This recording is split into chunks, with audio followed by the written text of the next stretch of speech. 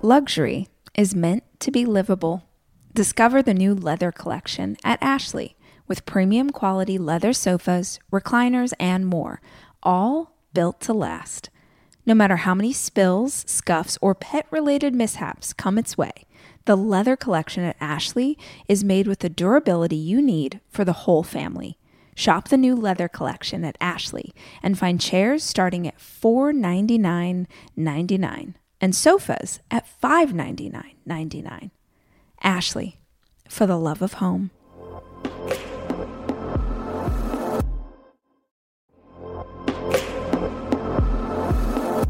Debit card users, listen up. You've worked hard for your money. Now it's time to make it work even harder for you. With Discover Cashback Debit, everyone can get cash back on everyday debit card purchases. That's right. Earn on things like gas, groceries, and even that midday latte. And to top it off, there are no fees, period. Yep, that means you won't be charged fees on your checking account. Transaction eligibility and terms at discover.com/cashbackdebit. Discover Bank, member FDIC.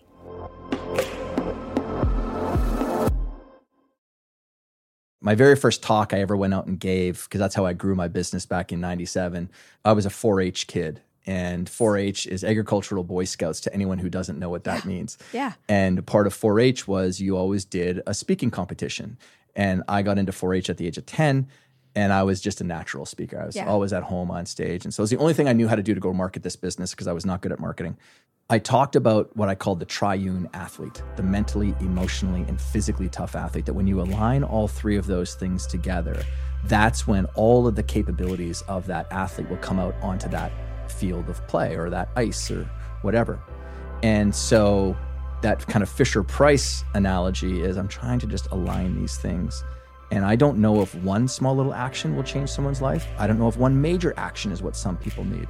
If someone, like that example that you gave, has been living inside of something for a very long time, then I think for many of those people, they need a very big movement. Hi, I'm Rachel Hollis, and this is my podcast. I spend so many hours of every single week reading and listening to podcasts and watching YouTube videos and trying to find out as much as I can about the world around me. And that's what we do on this show.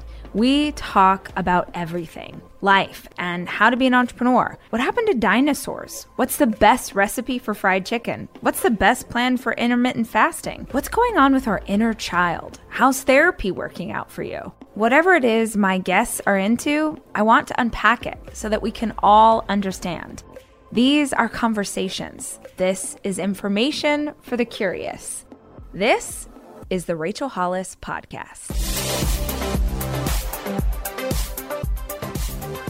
I discovered your book probably the day before I emailed you. I had seen you quoted somewhere, and the quote was so good that I was like, who is this guy? Yeah.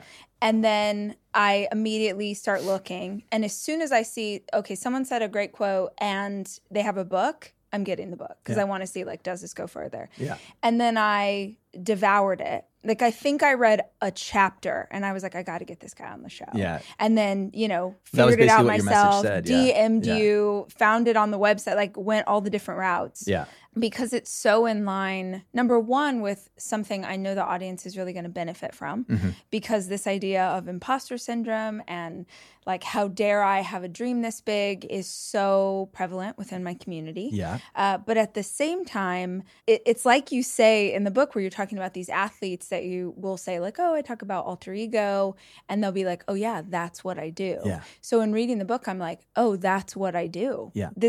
We're going to explain this fully, but do you want to get it? Do you want to not say it now? No, I want to get into it because I think it's like, it's not totally going to make sense to everybody. Yeah. But the woman who gets on stage to speak to 20,000 people is not the same woman that's sitting here right now. And she shouldn't be. Yeah, two completely different human beings. Yeah.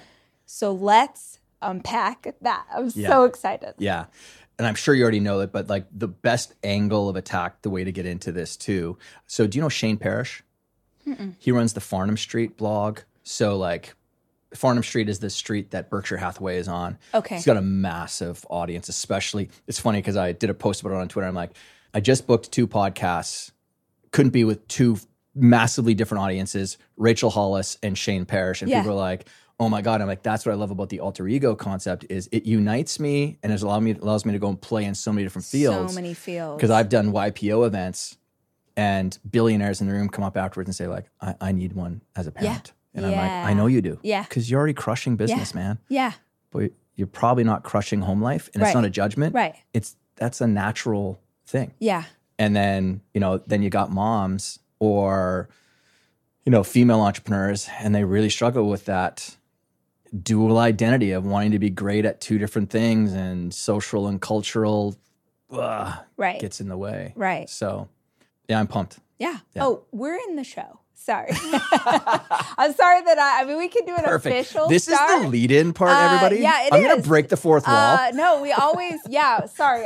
We just started chatting and I got excited and I do a very bad job of it. That's the best. I wish, because there's so many times where I'm bantering with someone before they click the record button and I'm like, oh, right. I don't think I'm going to say it as good as I just said it. Exactly. That's the thing. So we've learned that as soon as someone walks in the room, you want to start recording. And obviously we edit out anything you don't want included. But then also at the end ends up being the juiciest bits. There's something about me closing a conversation that people just their shoulders drop and then they show up as their authentic self. So Rachel, it's funny because it maps to performance in general. So in the world of hockey or like the NHL, the large majority of goals are scored in the first few minutes of a period and the last few minutes of a period, the beginnings and the endings. Interesting. So like if you think of just most things in life, it's the bookends that make a big difference. Okay. When you meet someone for the first time, if they don't get a good impression of you, they might change their impression of you, but it takes a lot longer for them to do that by the end. Right. Not surprising that your best bits always come from beginnings of things and endings of things. Yeah. Well, I guess then let's be official and explain to the audience who you are and what you do. Because we're going to have a pretty deep conversation today that I think is going to blow a lot of people's minds. And I just want to establish some expertise before you are like, here's what you need to do.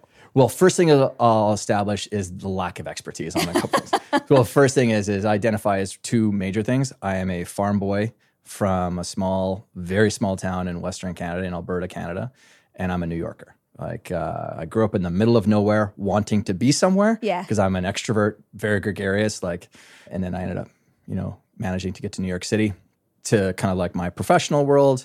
In 1997, I accidentally fell into starting a little coaching business, working with young athletes on the mental game. It was my strength as I played college football. I was a nationally ranked badminton player. I'm not physically gifted. I'm not 6'4" and 245 pounds. So I never had that, but I was good with my mental game. And I think some of it was born out of the fact that I was the 3rd boy and I had 2 older brothers who could beat the snot out of me if they wanted to. So I kind of did psychological warfare on them. I got into the mindset stuff because I got kicked out of a volleyball game when I was 14 for punching a guy through the net because he tried to kick me in the nether region a couple of times. And I took exception to that. And apparently fighting in volleyball isn't a popular thing. So I got booted from the tournament. And my coach, who was my first great mentor, Grant Henderson, gave me a task to go pick up this one book at the library. And it was a terrible book about leadership, but he did talk about mindset stuff. So I was like, oh, what's this? Yeah. So I fell down this rabbit hole and it became my strength. And then when I was volunteering at a high school, coaching the defensive backs, I spent way more time working with them on their mental game. And then parents started asking me to mentor their sons and daughters. And the peak athlete was born out of that. So I was very much an accidental entrepreneur, but I was very good at coaching.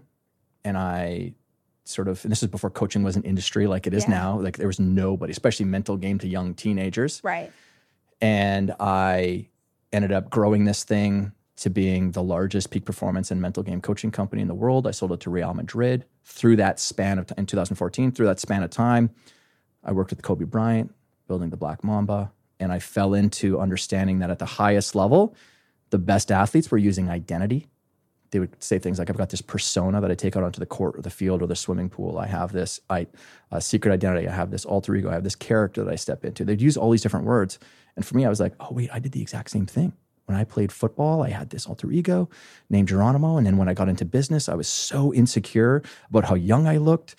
I wasn't confident. I wasn't decisive. I was good at coaching, but I was terrible at selling my business and selling what I did, because here I am selling Todd.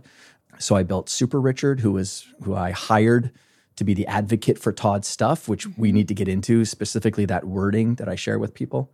I created this, great business. And so I've been in this space for a really, really long time, and human transformation, and I love it. And that's a bit about me. And I wrote the book, The Alter Ego Effect, kind of documenting the science and the stories and some of the clients that I've worked with, and helping people to use this as a tool to help them transform themselves far more quickly. Because when you use identity as your tool to transform, you're going to skate past a lot of the internal resistance within that stops a lot of people from saying, yeah, but who am I to go and do that? Right. I guess that's where I'd love to start is, why do people hesitate? Why do you even need an alter ego in the first place? It sounds so funny to even say those words, but it is my truth. It's like everybody I know who does similar things or has to perform in any way would tell you the same thing. One of Beyonce's biggest fans on the planet. So I knew about, as soon as you started telling the story in the book, I was like, Beyonce, obviously. Yes. We're about to talk about Sasha Fierce.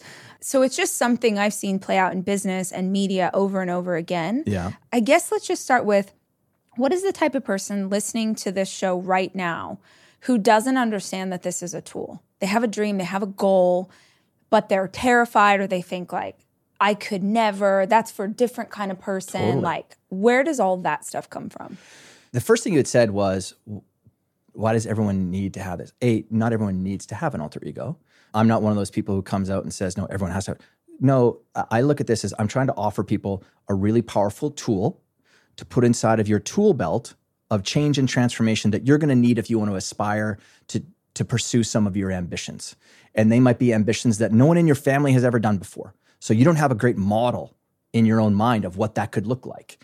I want to say that to just relax people into I'm not going to convince you. Right. But I'm going to share with you just some of the really more powerful ways that this helps to transform things for you more easily, and also how it's actually mapping to so much of how our brain actually works anyway. And some of our core superpowers, which is our creative imagination, I think is one of our core superpowers as a human being. 100%. And when you tap into your creative imagination, it is, I feel like, through my experience of now 19,000 hours plus of just one-on-one coaching, and not with people that are just struggling in life. I'm talking the elite of the elite. And this is a very common thing and tool that they will use that's different. And that's just the one-on-one work, working with people. But when you tap into this, it helps to skate by, let's just call it the resistance within. Whether it's fear, we had talked about imposter syndrome before, which I want to get into because that's actually not its technical term. It's just that social media has really sort of brought that thing to the surface. And I did a post about this not too long ago, showing you the Google search trends of imposter syndrome. And it spiked in 2010. What happened in 2010? Instagram came around, where we now had these polished lives with this veneer. And then we wonder why people felt like they might have been feeling like imposters. Not everyone has to use that. And I say it just relax into the conversation and then take from it what you want. But if you do, I'm telling you, it is a massive cheat code to making change happen more freely. And it's the cheat code, I feel, of getting more and more into the center of your truth as a human being, which is our ability to have many qualities, many traits within us. It's just that we develop this hard exterior of an identity that we bake into ourselves saying, oh, I'm an introvert. And we argue for that. I'm like, I know that not any human on the planet is 100% introvert. Yeah. It can't be true. Yeah. my wife publicly would be more introverted. Yeah. But when she's around her 3 other sisters, introvert isn't the word I would ever use. Right. The transition points that we have as human beings, that's one great vehicle and way of going and getting into alter egos. We're all trying to make change. We're trying to make a transition. And typically when you're trying to make a transition, there has to be some sort of an ego death that happens. The story that you tell yourself about who can go and do the next thing will a lot of times be limited by the story you're telling about yourself about who you are right now. Preach. And so the alter ego method that I talk about in the book just simply gives you a really great model and way of transforming yourself and building a new vision of what you're trying to become, inspired by the model or identity or character traits of someone or something else. Yeah, I think that's a lesson that took me a long time to learn, that as much as I am the amalgamation of every age I've ever been and all the things that I've lived through, if you truly want to level up in any area of your life, the part of you that got you here, there's a piece of that has to pass away. Yeah. I saw something the other day that said, it was talking about when someone goes through something really difficult, when you go through grief or loss or pain or trauma, that the part of you that like survived that will carry on believing that they're still needing to survive that long after it's passed. Unless you are very conscious of understanding that you have to honor the piece of you that was able to get through the battle, that was able to survive the war, but that warrior can lay down his sword, her sword. It's no longer necessary for who you are now. Yeah. But we will keep telling ourselves these stories. I'm on tour right now for the podcast, and I was just I want to say it was in Nashville, and this woman had a panic attack on her third day of a job and ended up needing to quit the job, and took a couple of years, had basically a breakdown, had to get a lot of psychiatric help and really fought to get back to where she is now, to where she has now been offered this fantastic new job. Like I was like, there is a 0% chance you got offered that job if you're not a badass. There's no way. Yeah. And she is drowning in anxiety that what happened last time is going to happen again. And I was like, this is the exact example of someone who is still living as the person they were 3 years ago.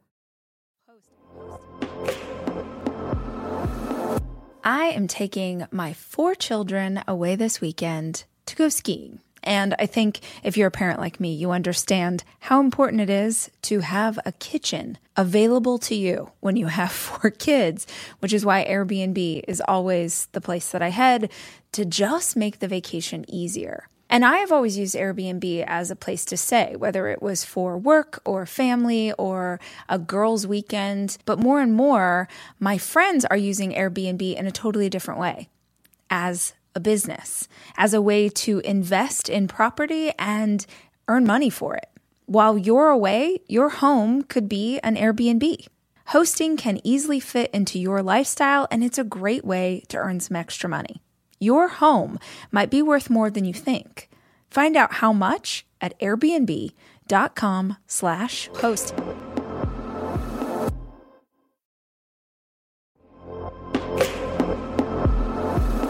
Almost every morning of my life, I have oatmeal. Seriously, during the winter, having something hot in the morning really makes a big difference in my day. Quaker has been a trusted name in oatmeal for over 145 years, which means they've been milling oats since before the invention of the zipper, the stop sign, or ballpoint pens. Quaker has something for everyone, whether it's old-fashioned or quick oats that are good for cooking or baking. And while a ton of things have changed, the good stuff remains the same. Quaker, getting up to some good since 1877. Look for Quaker Oats at your local grocery store.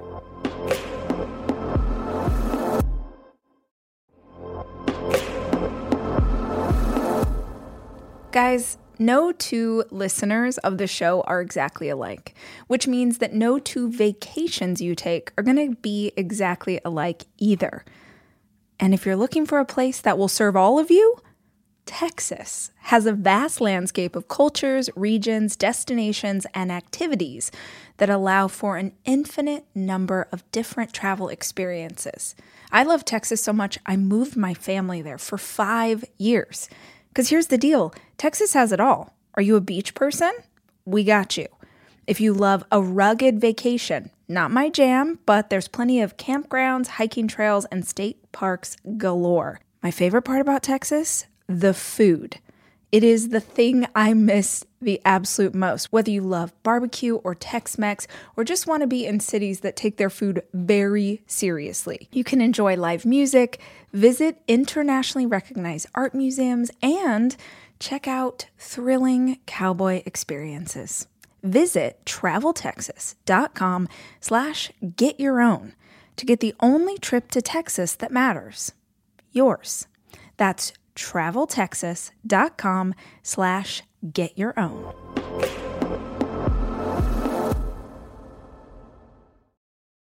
Can you talk about ego death? And is that something that naturally happens, or do we choose that the ego in one particular area needs to go? Well, this is the power of sort of the methodology that I try to give to people, and is anything in life where you get to go and choose the intention behind why the change is going to be happening is now something that you're owning the change yourself. And you're not feeling like you're forced into it by some sort of outside pressure. I talk about it in chapter 3 of the book when I talk about the trapped self versus the heroic self. Mm-hmm. And in the world of both of those individuals or their experience, the world isn't any less difficult or challenging. You're going to get challenges no matter what. But the trapped self feels like the trapped self. And again, this is even the language of the clients.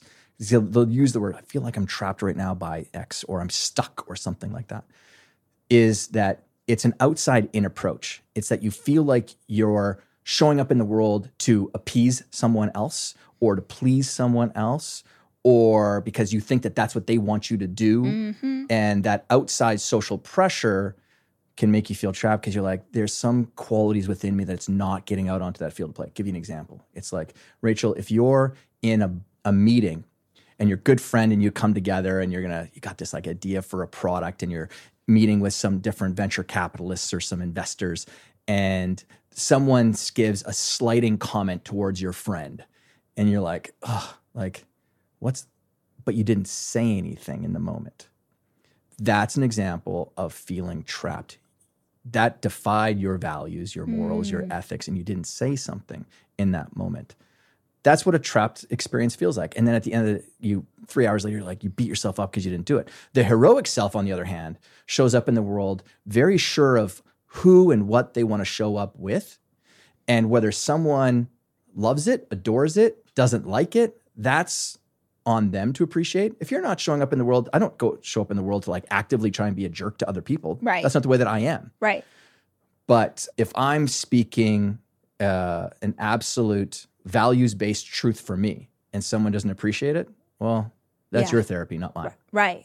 Well, and it's like, I'd rather show up as myself and not regret it later than try and people please to get you to like me in this moment. I mean, you're talking about venture capitalists. I'm thinking of my audience, and I'm imagining how many hundreds of thousands of women, particularly right now, are thinking about their mother-in-law. They're thinking about the last family event where she said the thing. You say that you're going to put these boundaries in place and that you don't want her to say stuff like that in front of your kids, or you don't want her to do these things. But then in that moment, you say nothing. Yeah. And it's worse than if you would have actually stood up for yourself or had some kind of tension between the two of you, because not only did you not keep the promise to yourself, but maybe you did it in front of your kids. Exactly. Or if someone doesn't have just one example of that trapped self, but they've got decades, they're feeling so downtrodden. What's the life preserver we can throw them? What's an idea that hey, you take one little step, you do one thing, or is it no, you go bananas in another direction? All of the above. Okay. It's hey, one small step can topple just a tiny domino that hits a big one, and it could be tomorrow. So that's my experience of seeing people transform and change is I can't put a time limit on things. I've seen people transform in a moment. I can literally see their physical body make a shift. Same. It's like, when you've got the small little Fisher-Price thing, it's that toy where you've got the different rings and you stack them on top of the thing. Yeah. That's how I look at helping human beings. I'm because I'm thinking about alignment. My very first talk I ever went out and gave, because that's how I grew my business back in 97, I was a 4-H kid. And 4-H is agricultural Boy Scouts to anyone who doesn't know what that means. Yeah. And part of 4-H was you always did a speaking competition. And I got into 4-H at the age of 10, and I was just a natural speaker. I was always at home on stage. And so it was the only thing I knew how to do to go market this business because I was not good at marketing. I talked about what I called the triune athlete, the mentally, emotionally, and physically tough athlete, that when you align all three of those things together, that's when all of the capabilities of that athlete will come out onto that field of play or that ice or whatever. And so that kind of Fisher-Price analogy is I'm trying to just align these things. And I don't know if one small little action will change someone's life. I don't know if one major action is what some people need. If someone, like that example that you gave, has been living inside of something for a very long time, then I think for many of those people, they need a very big movement. Mm-hmm. They need it's like massively opening up the arms and throwing off this heavy cloak that's there. Yes. And it's the demand to myself that no more. Right. In the book, I talk about the ground punch. And the ground punch is this response proclamation that you give to yourself, that you create in that moment when the little enemy within, it could be your ego or it could be just that voice that's, you know, in the tone of the mother-in-law, your dad, your mother, a teacher that told you that you were no good, or a bully or something like that, says to like, who are you? Yeah. Who are you to think that you could have the same thing as Rachel? Right. Rachel only did it because she had this and this and this. And these are wonderful stories that we tell about other people because the grass is greener always on the other side of the fence. Yep. Well, if that's true, I'm simply leveraging that in the method that I give people for developing an identity and an alter ego. That's why the alter ego works so well, because I can see Hugh Jackman and Ryan Reynolds on the Today Show being super fun, gregarious, outgoing, like great interviews. But could Todd, because Todd wears glasses and he's a little bit more serious and he likes talking about the cerebral side of things. And so this was my wife coaching me when I went on the Today Show. She's like, you know, you've done all these interviews, but like that really fun side of Todd doesn't come out as much. Yeah. So I changed my dress. I talk about like the way that you use clothing and artifacts and tools like that to help you show up in a different way. And Hugh Jackman and Ryan Reynolds became the model, the alter ego for me for how I was going to show up on that interview. And it was a beyond successful interview for me. I dressed differently, but they were, and so I watched how Hugh Jackman was in interviews and I watched how Ryan Reynolds were. I sat like them. I practiced it. Yeah. And now that's a very natural part of how I've now progressed. I now have a new tool and way of showing up. And that's the fun part of this, Rachel, is you start to break down every single paradigm you think about what it is to be authentic with who you are. What you come to realize is authenticity is like a constantly evolving thing. Yes. And so long as you're the driver of that, you're going to feel very good about the way that you show up in the world. So yes, big actions for some people who might be trapped for a very long time. It's so funny that you say that because I have been on tour this summer, and one of the central themes in what I'm talking about is this truth that I have discovered in my life, which is if you want to make not just change, but lasting change, one thing I know to be true is that if you do something you did not believe you were capable of doing, it will forever change the way you see yourself. Yeah. So my very first example of that was running a marathon. I never in my life, I was not an athlete. I don't run. I hate running. I was 50 pounds heavier than I am today. I couldn't walk a mile, let alone run one. All the BS we tell ourselves. Yeah. And then like a million other people who have this story, I just tried, right? I did the 5K, then I did the half, then I did the full. And the amount of times in my life, I mean, it's got to be, I guess my son's 11, so it's probably a decade since I ran my first marathon. In the last 10 years, how many times I've gone back to that moment of crossing the finish line of like, if you can do that, you can do anything. But the biggest change that happened that day was that I saw myself differently. And I couldn't ever go back to the like out of shape, hating her body, you know, I'm not an athlete. Like all those stories I told myself immediately evaporated. They were no longer true. Yeah. When I first got a tattoo, I know it sounds simple and silly, but like getting a tattoo was huge for me. Sure. Because I was like, oh, I'm the kind of person who gets tattoos now. I went swimming with sharks. I jumped out of an airplane. Every time I do this, I've climbed mountains.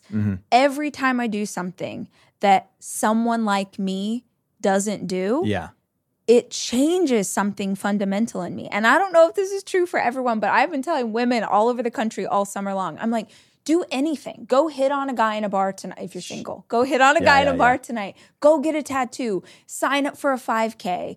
Like, do the thing you don't think you can do to show yourself that who you are is a creation of your own mind. Mm-hmm. And if you understand that you control that, you freaking control everything.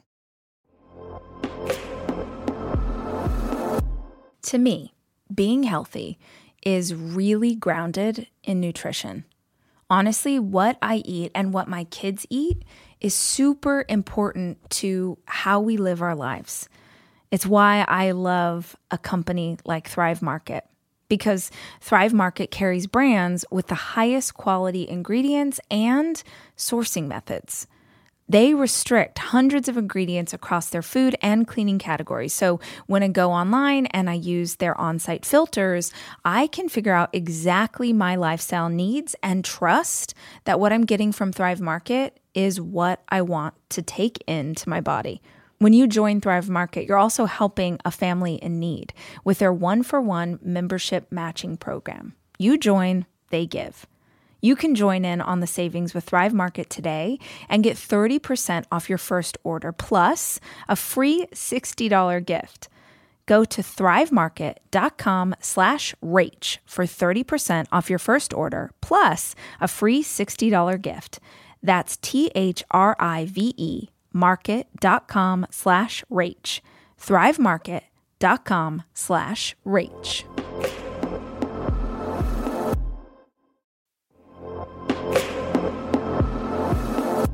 This episode is brought to you by Progressive, where drivers who save by switching save nearly $750 on average. Plus, auto customers qualify for an average of 7 discounts. Quote now at progressive.com to see if you could save. Progressive Casualty Insurance Company and Affiliates. National average 12-month savings of $744 by new customers surveyed who saved with Progressive between June 2022 and May 2023. Potential savings will vary. Discounts not available in all states and situations.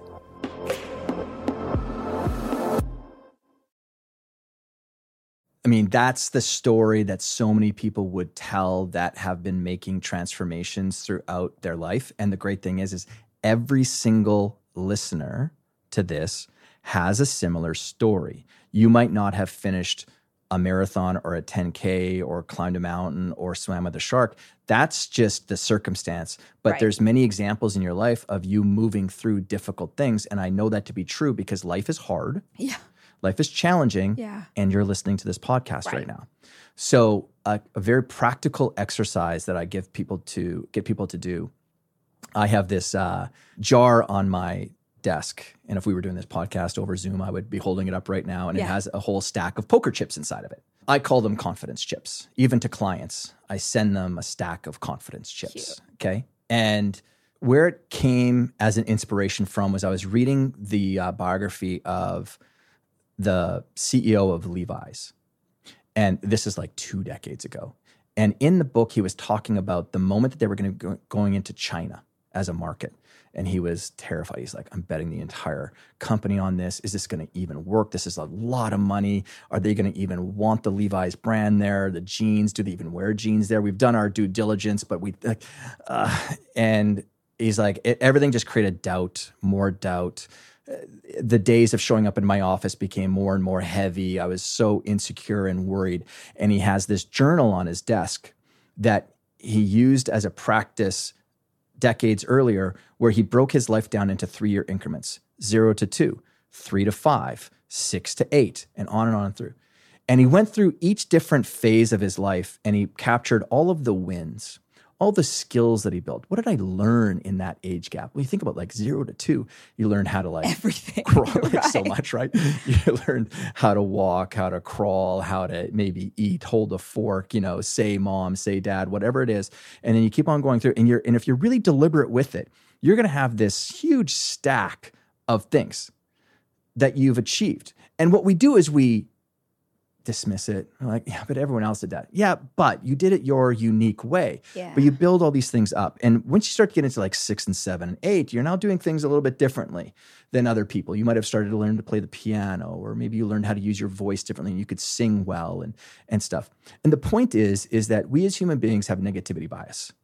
And we dismiss things, right, Rachel? You put out so much content, and the intent behind it is to hopefully inspire people and motivate them and get them to take their actions and lead a life that's fulfilling for them.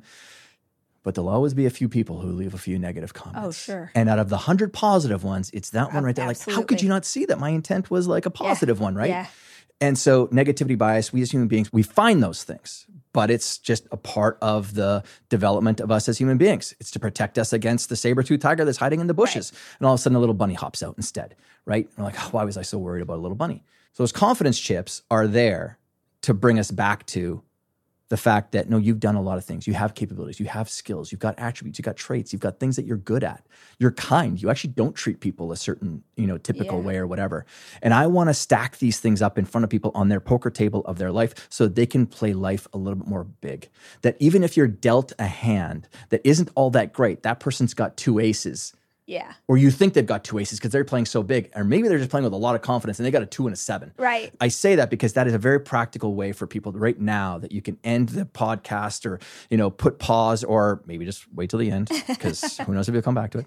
To just do a positive act and stack some things in front of you. Yeah. And maybe when you do that, you can start to take a small action or a big action. Yeah. Another way that we've approached this at conferences in the past is I've had attendees write a letter to themselves from their tenacity, from the part of them that never gave up. Yeah. It's something like, Dear Todd, I'm your tenacity and this is what I want you to know. Mm-hmm. I was the one who got you through college. I was the one that stayed up with that crying baby with colic all night long. Yeah. I was the one who moved away from home and da-da-da. And it's the most incredible moment because you have thousands of women in the audience writing these letters to themselves and just sobbing, almost exclusively because they don't ever give themselves credit. Yeah. They've never consciously thought about all that they have lived through, how hard it was, how much they've pushed, how they did the things that they didn't think they could do. We're just so freaking hard on ourselves that we never realize that we have all those poker chips. Yeah. Taking a moment, whether it's your method or mine or another, to just acknowledge what you have done and what you have accomplished, even in the last 6 months. Yeah. What have I done that makes it more possible for this dream to happen to me or this goal to come to fruition? Like, let's stack those things before we take on the next task, because then you're operating like at the vibration of someone who's like, okay, I got this. Yeah. And another tip with that is language plays such a big part in my world in giving people like maybe better tools and ways of sort of navigating their lives. And we get trapped by some of our vocabulary and the way that we talk about even ourselves. In my own head, I've retrained my brain over the last couple of decades. I actually refer to myself in the third person. So Todd does this. Yeah. He does this. Right. Or if it was the alter ego, Super Richard does that. Right. And it's that I talk about in the book, the power of disassociation. So there's dissociative personality disorder or whatever. Right. But that's when that is controlling you. Yes. When you use dissociation, again, it's all about like, I'm trying to put your hand on the steering wheel of your intention about what's like why you're doing something.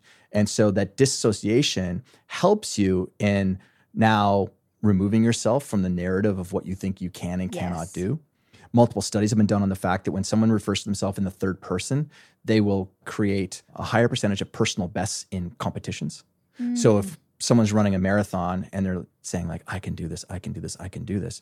And another person's saying, Rachel can do this, Rachel can do this. Watch Rachel. Watch what she's doing. Like watch her. Oh, she's going to be, this is the hard part, but watch how she breaks through.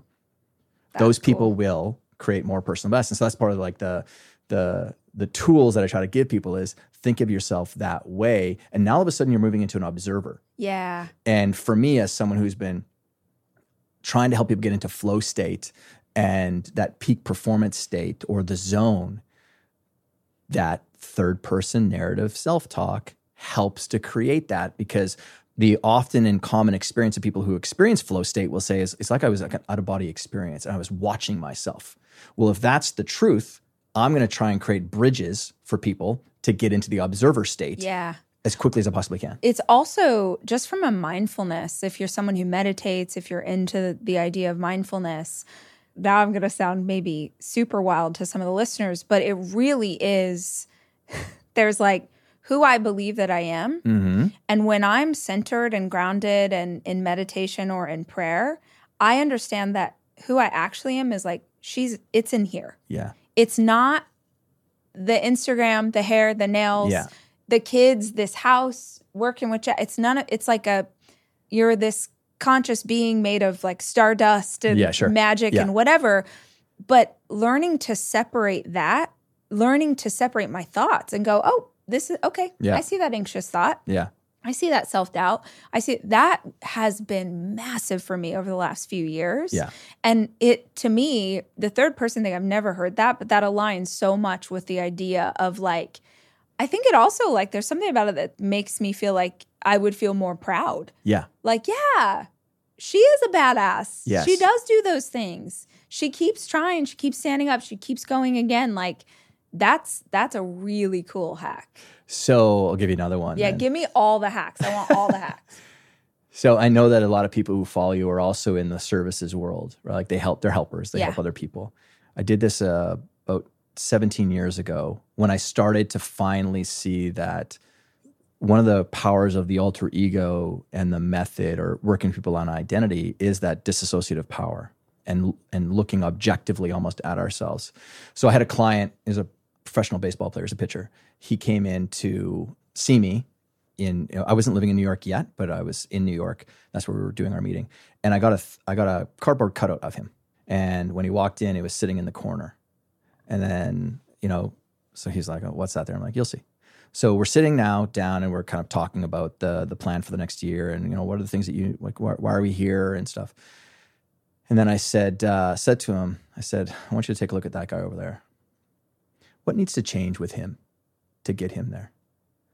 So just the fact that there was an object in the room, an actual artifact, and I'm getting him to now not judge himself, but look at that individual and go, yeah, what does need to change about him? I'm like, because you're here, like this is the thinker strategic you. And because it was the cardboard cutout was of him as the pitcher. Right. I'm like, you got many identities. Yeah. The guy that's here, this is the strategist right now, working with another strategist. And so what needs to transform with that guy over there? And I'm telling you, so when we got some, just at sticky notes, and we just started putting things on them. And it was that removed a whole bunch of the narrative of judgment. Yes. Because I'm not just sitting at here, I'm saying like, what needs to change about you? I'm not pointing at you. Yes. I'm now pointing over there. Yeah. And so that's what I do with every single private client that ends up coming in and working with me is I get a cardboard cutout. And it's always funny because I'm like, hey, I need a full body shot of you, okay? and like I'll get my photo person to like doctor it up a little bit. But that's just another way. And so even for someone, if you had a picture of you sitting on your computer screens and you just sat back and say like, what needs to shift in the way that person shows up as a mom or as someone who's going to pursue their creative pursuit, or pick a role. Don't talk about yourself generally, because we don't have an alter ego. We don't have one identity. Mm-hmm. You and I were talking maybe it was before this started, or maybe it was you guys had already started hit roll on this. The Rachel that's on stage is different than the Rachel that's here doing this interview. And you should be, because they take different traits and qualities to be excellent at that role. There's so much ego. Yes, in certain circumstances, your ego can absolutely destroy your life. It totally can. But there is an absolute level of ego that is required to be the person who gets on stage. Mm-hmm. I have a really dear friend who's a very big music artist, and we talk about this a lot. If people knew the real them, you wouldn't even believe the gentle, sweet, kind, like who they actually are, versus this bigger than life, like massive celebrity. But that you have to step into that. Yeah.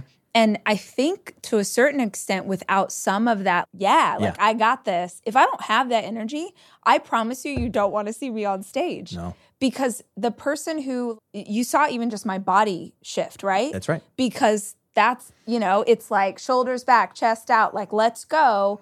That's the person who's going to have courage. That's the person who knows if they make a flub on stage, they can make a joke out of it and they can make you all laugh. Like, she's got me. Yeah.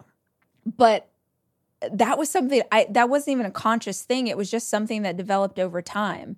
And I understood that if I played certain music and I jumped up and down and I got myself into a zone right before I walked on stage, she was there. Yeah. And so that's important that you share that, Rachel, because someone else is now about to go on stage and they're like, oh, well, if I need to jump on a trampoline to get myself going, then I shouldn't be up there anyway. We place all of these funny, and that's what one of my sort of missions is about, because I've worked with the elite of the elite, right? Kobe Bryant or Cristiano Ronaldo or Rafael Nadal or like mega successful CEOs or entrepreneurs or entertainers in Hollywood or in Broadway and stuff. And I'm like, man, it really perturbs me, to use a friendlier term, when I see so much bad advice given in social media on how to level up in life. And I'm like, that's not what the ultra successful person who's achieved something is actually doing. Right. They recognize the fact that there is some invention or reinvention that they need to do with themselves because that person isn't prepped for that role or field of play over there. And it's not disingenuous. It's not inauthentic. They're trying to invent themselves into the world that they're trying to operate inside of. Yeah. It's also that version of me who's on the stage. She can't parent my kids. Sure. You know what I mean? Like, that's not a thing. Yeah. The idea that, you have to be the same person at all times is wild to me. Yeah. I love, too, in the book, I can't think of his actual name right now, but Supermensch. You know, the documentary. Chef Gordon. There it is. Yeah. Which I ended up watching the documentary after I read in the book. Oh my gosh, so fantastic. Yeah. But and you will remember it much better than I do, but can you sort of paraphrase, I assume you don't have it memorized, but kind of what he said, explain who he was and what he said, because that, I underlined that. I showed it to my boyfriend. I was like, this thing.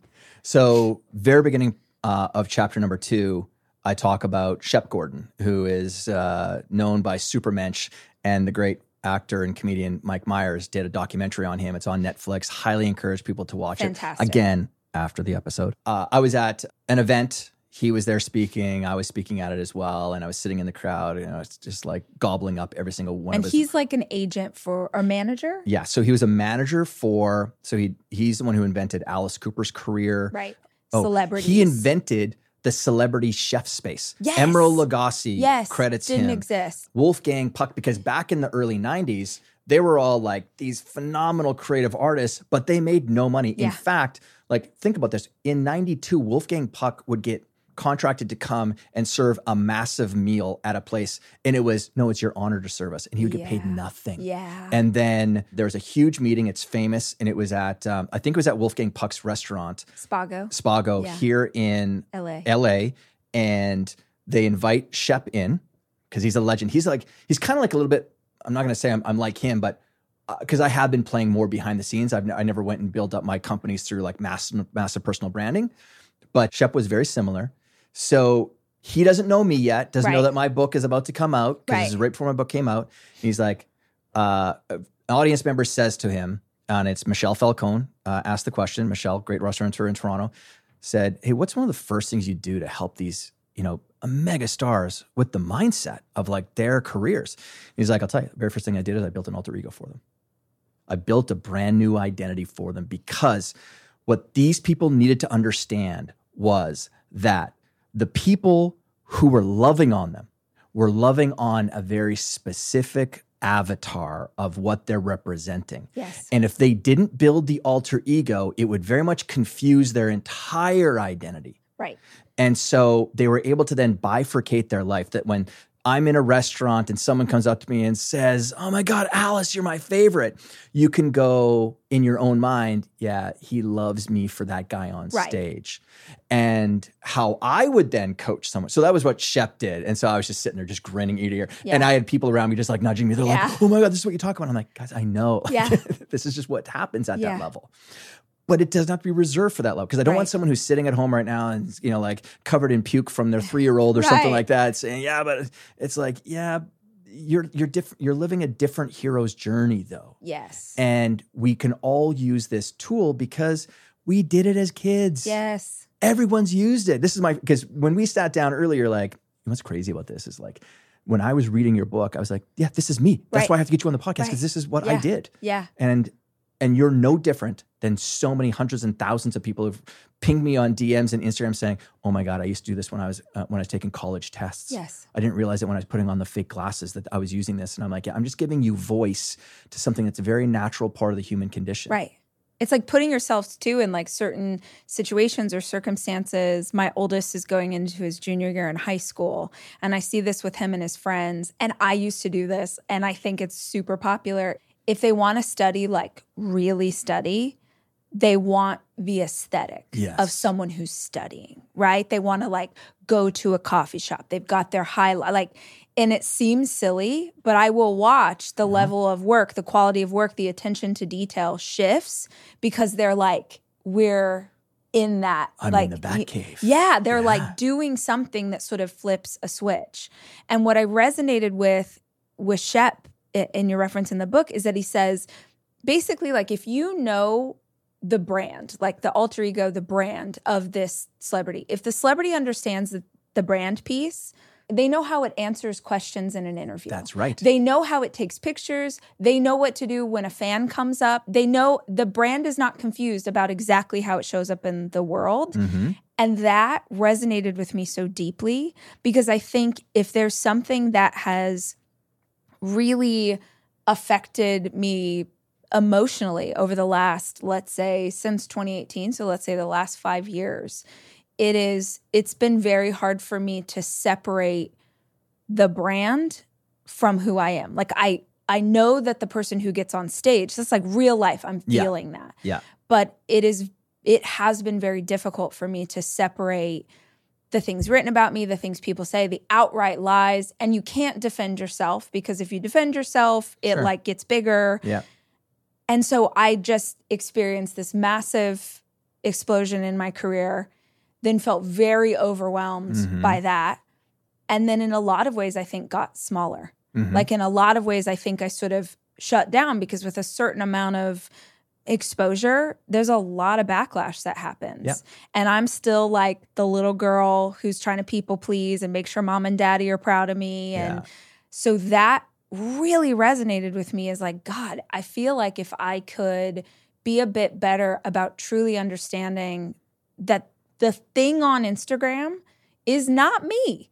It's not me. It is in every way like an authentic version of how I would show up, but I don't show up with a filter on. Mm-hmm. I don't show up with like a really nice angle so my chin looks snatched. Like I don't do that in real life. Mm-hmm. So that piece, I was like, God, I don't necessarily need help to like be ambitious. I got that all day. Yeah. But if that piece would just help it feel a bit better, the process of it. And I know that I would do more because I wouldn't be sort of experiencing the ramifications of the negativity, if that makes sense. Totally makes sense. Yeah.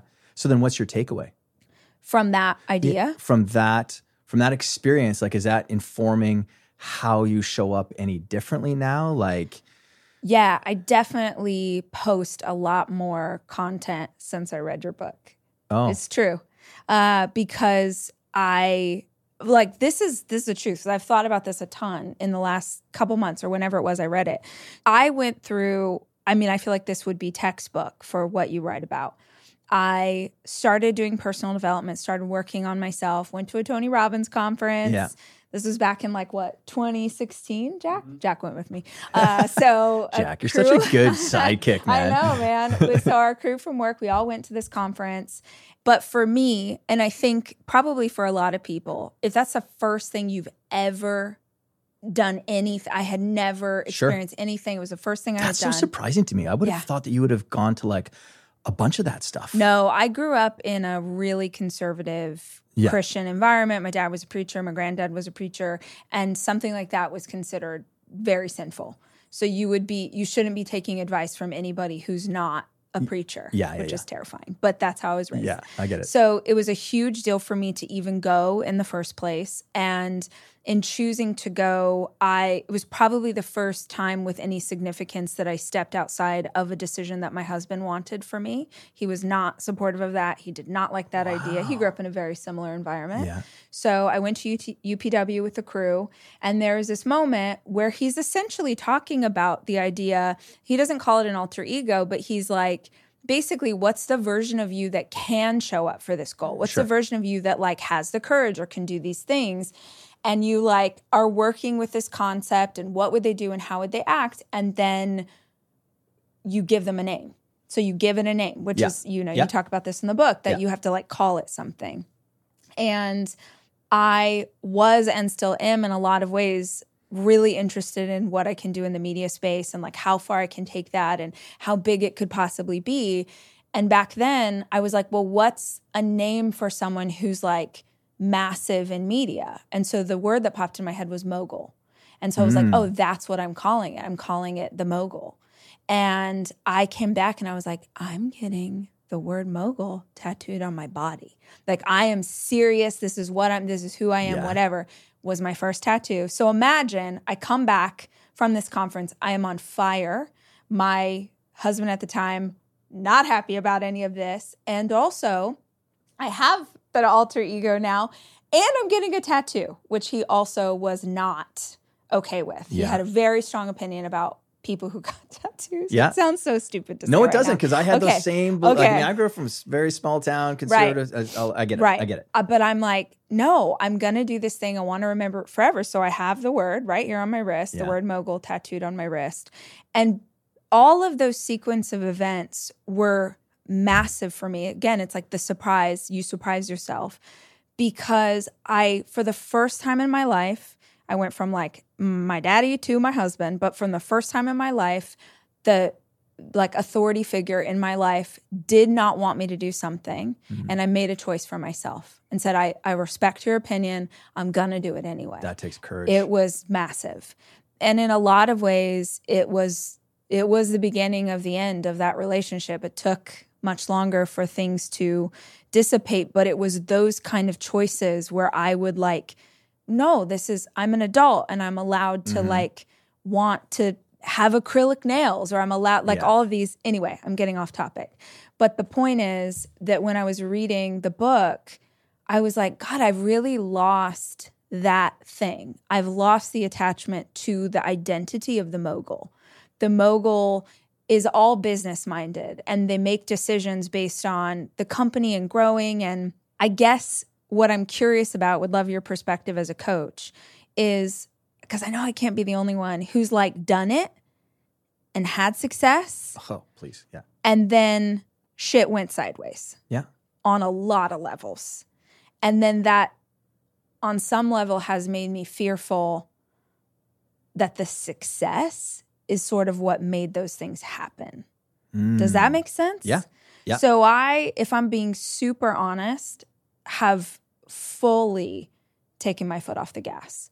And I'm just now starting to be like, beep, beep, beep, beep, beep. Yeah.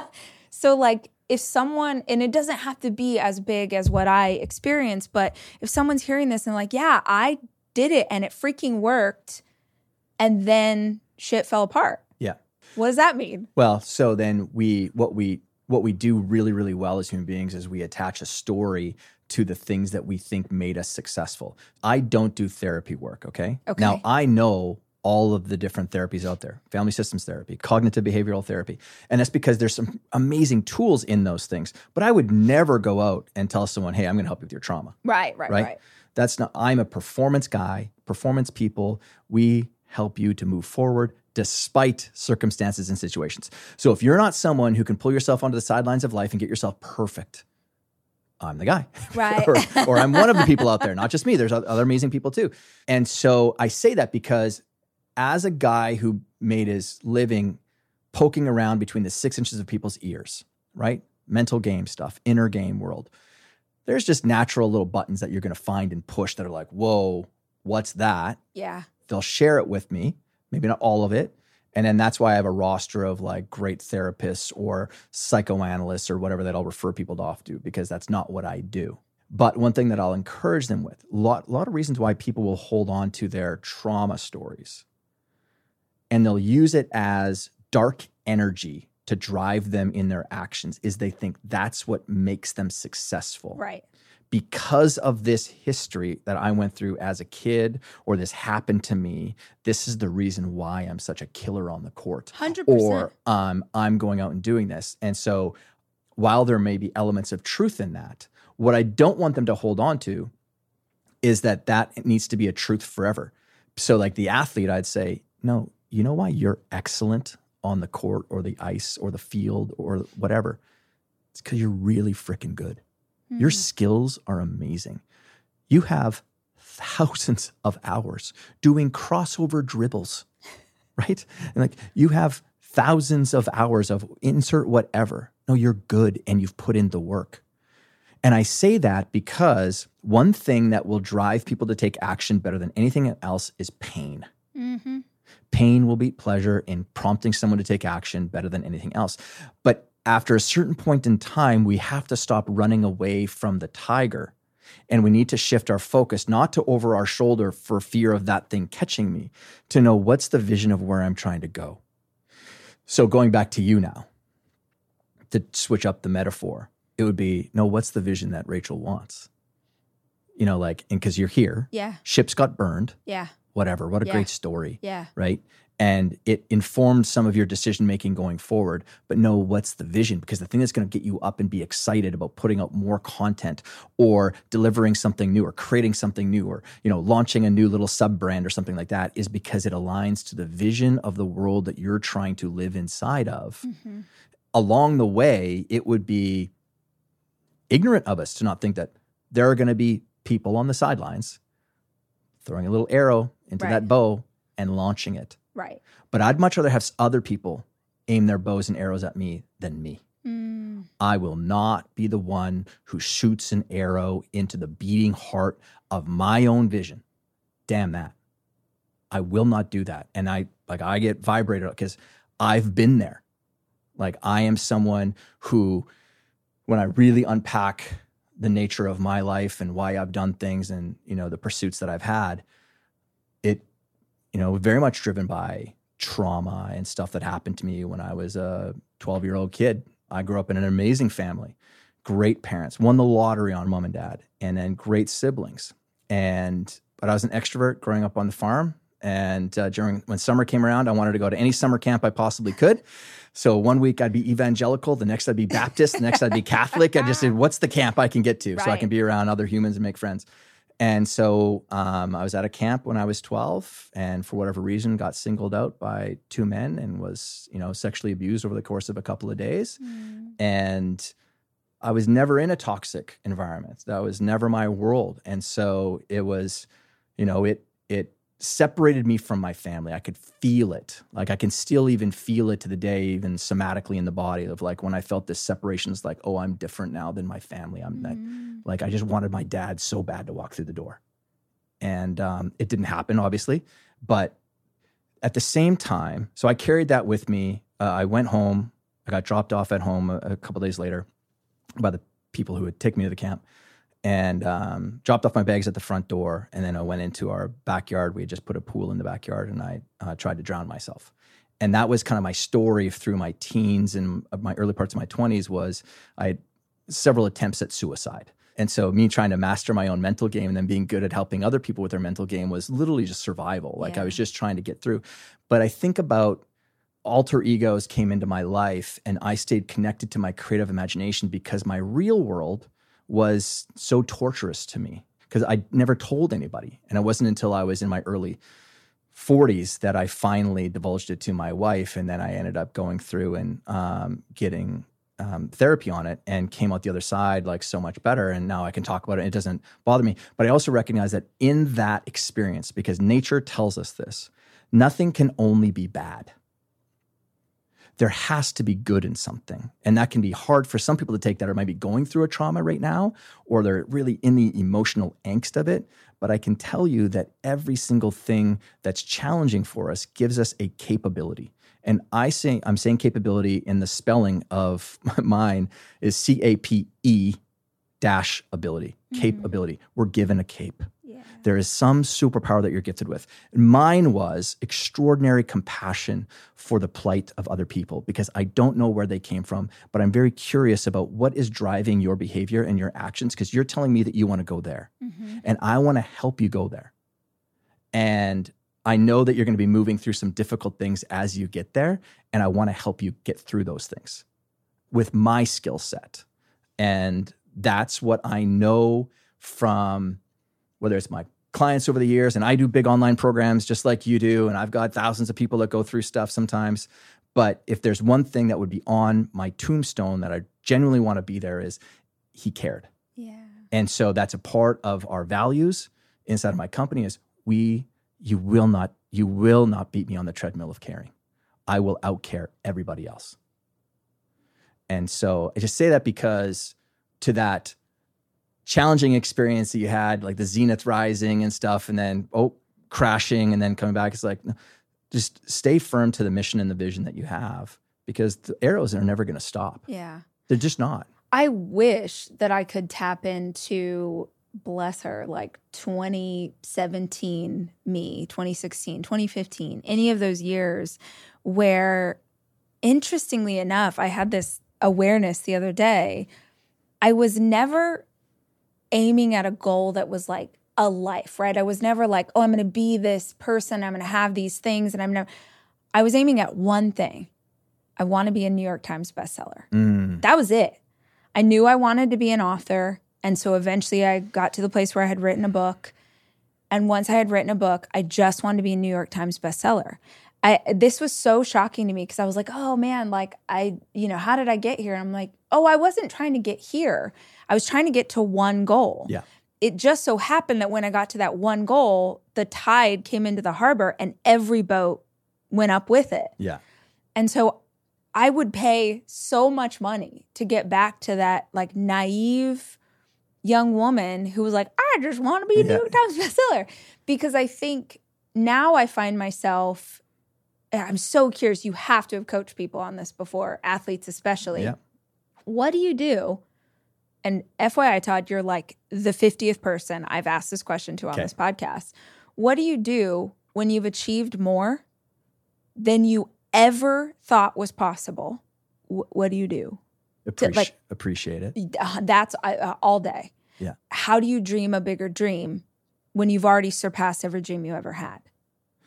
Well, okay, so that's an example of, from in my world and in my language, okay, so the ego is the one that forms it no matter what. So the ego formed the goal, and no matter what it was inspired by, if it was divine or whatever, it's still going to be passing through the lens of the identity of the person that was back in 2016 and 2017, right?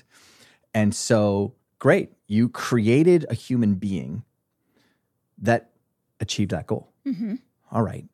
Now, that person has to be retired in some ways. You're going to, of course, carry skills with you into the next version.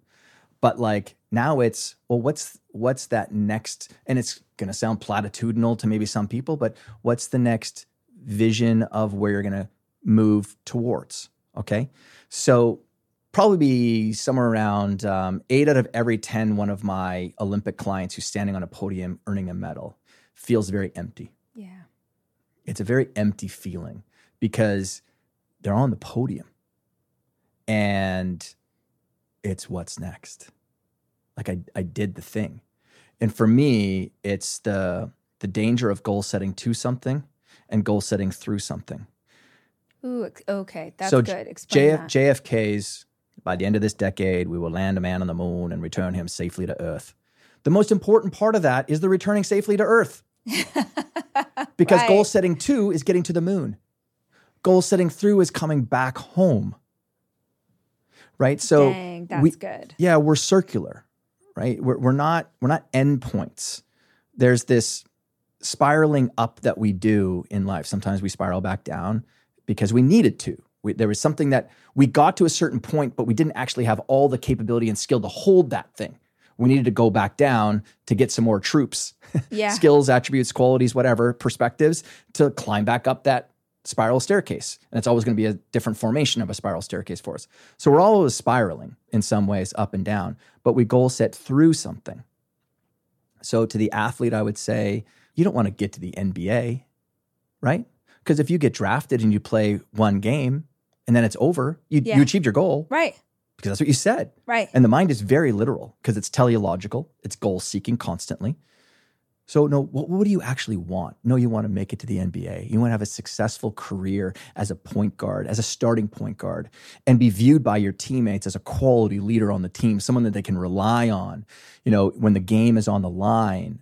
That's who they want on the court. And also that's who they want sitting next to them in the locker room. Because it's one thing to be great on the court, but also in the locker room where it can sometimes feel very lonely when you're sitting just in your locker. You're inside your own head and you don't know if coach actually likes you, the new coach. Yeah. But you'd like to have a trusted ally with you sitting next to you where you can get some advice. Is that the type of career that you want? And when I kind of language it that way, you're like, yeah, that's what I want. I'm like, okay, well, that's what we're going to build then. And then do you break those down into pieces? So Yes. You're like, okay, we're going to work on the athleticism. We're going to work on how you show up as a human being and a leader. The leadership, the communication skills as well. Like if you honestly think that this is about dribbling, right?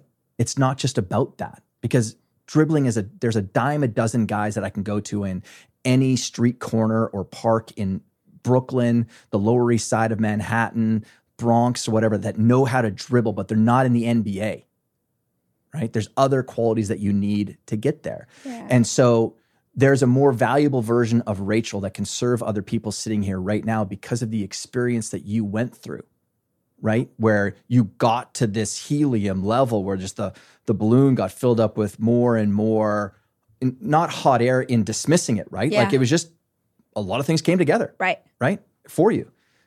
But now there's some sinew and muscle. There's some wisdom on the bones that you have that make you even more valuable as a communicator, as a messenger to other people.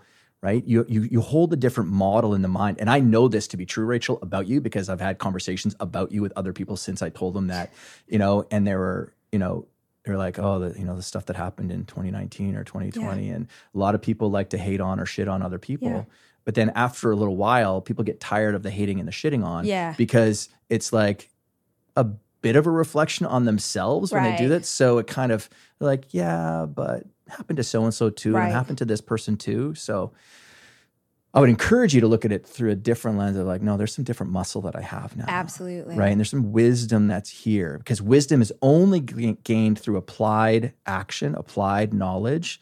Yeah, I'm not even, to be honest, like I think at this point have all the stuff that's happened has happened and I've learned from it and I've grown and like, it sounds like, the party line or whatever, but it really is in so many ways why I am the person that I am today.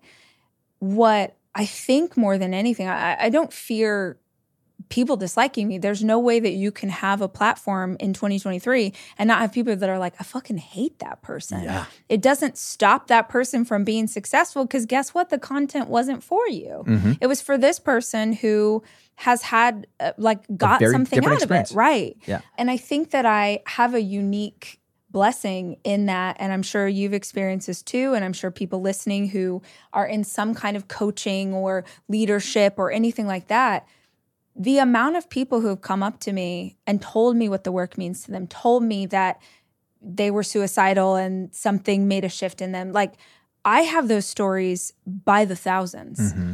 That's a legacy. Yeah. That like if I never did another thing but raise these babies and like live on a farm, I have that legacy forever. And I am super freaking proud of that. Yeah. I don't have fear about what the brand is, right? Yeah. I went from a team of 5 people and then all of a sudden everything got really successful. And then all of a sudden there were 60 people. Mm-hmm. And I take ownership because I was part of that, but I wasn't. It was one of those things where like all of a sudden this person's helping and this person's helping and now this person's running your company. And it just felt like everything got out of my control. Mm-hmm. And I know for a fact that is my number one block is my number one block. I have one of the biggest podcasts hosted by a woman in the world. Mm-hmm. You know how many employees I have? You're looking at them. Really? It's just you and Jack? All the social that you see is me. What you just articulated, though, is that there's still a trapped version of you that's stuck inside of an old story of it's going to happen again. And I'm going to tell you that it's not going to happen again.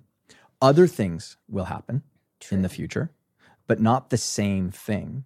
If I was hypothetically coaching you in the moment, which I am, and I'd say, okay, well, I get that Rachel's gone through those experiences. Who is someone that you're very inspired by that, what is it about the way that they lead other people that you appreciate? And again, it could be a character in a movie. It could be a character in a book. It could be an animal. It doesn't matter. There's something that's resonant within you that you saw something and you're like, oh, I like that. Yeah. Oh, specifically? Yeah. Have you ever met John Maxwell?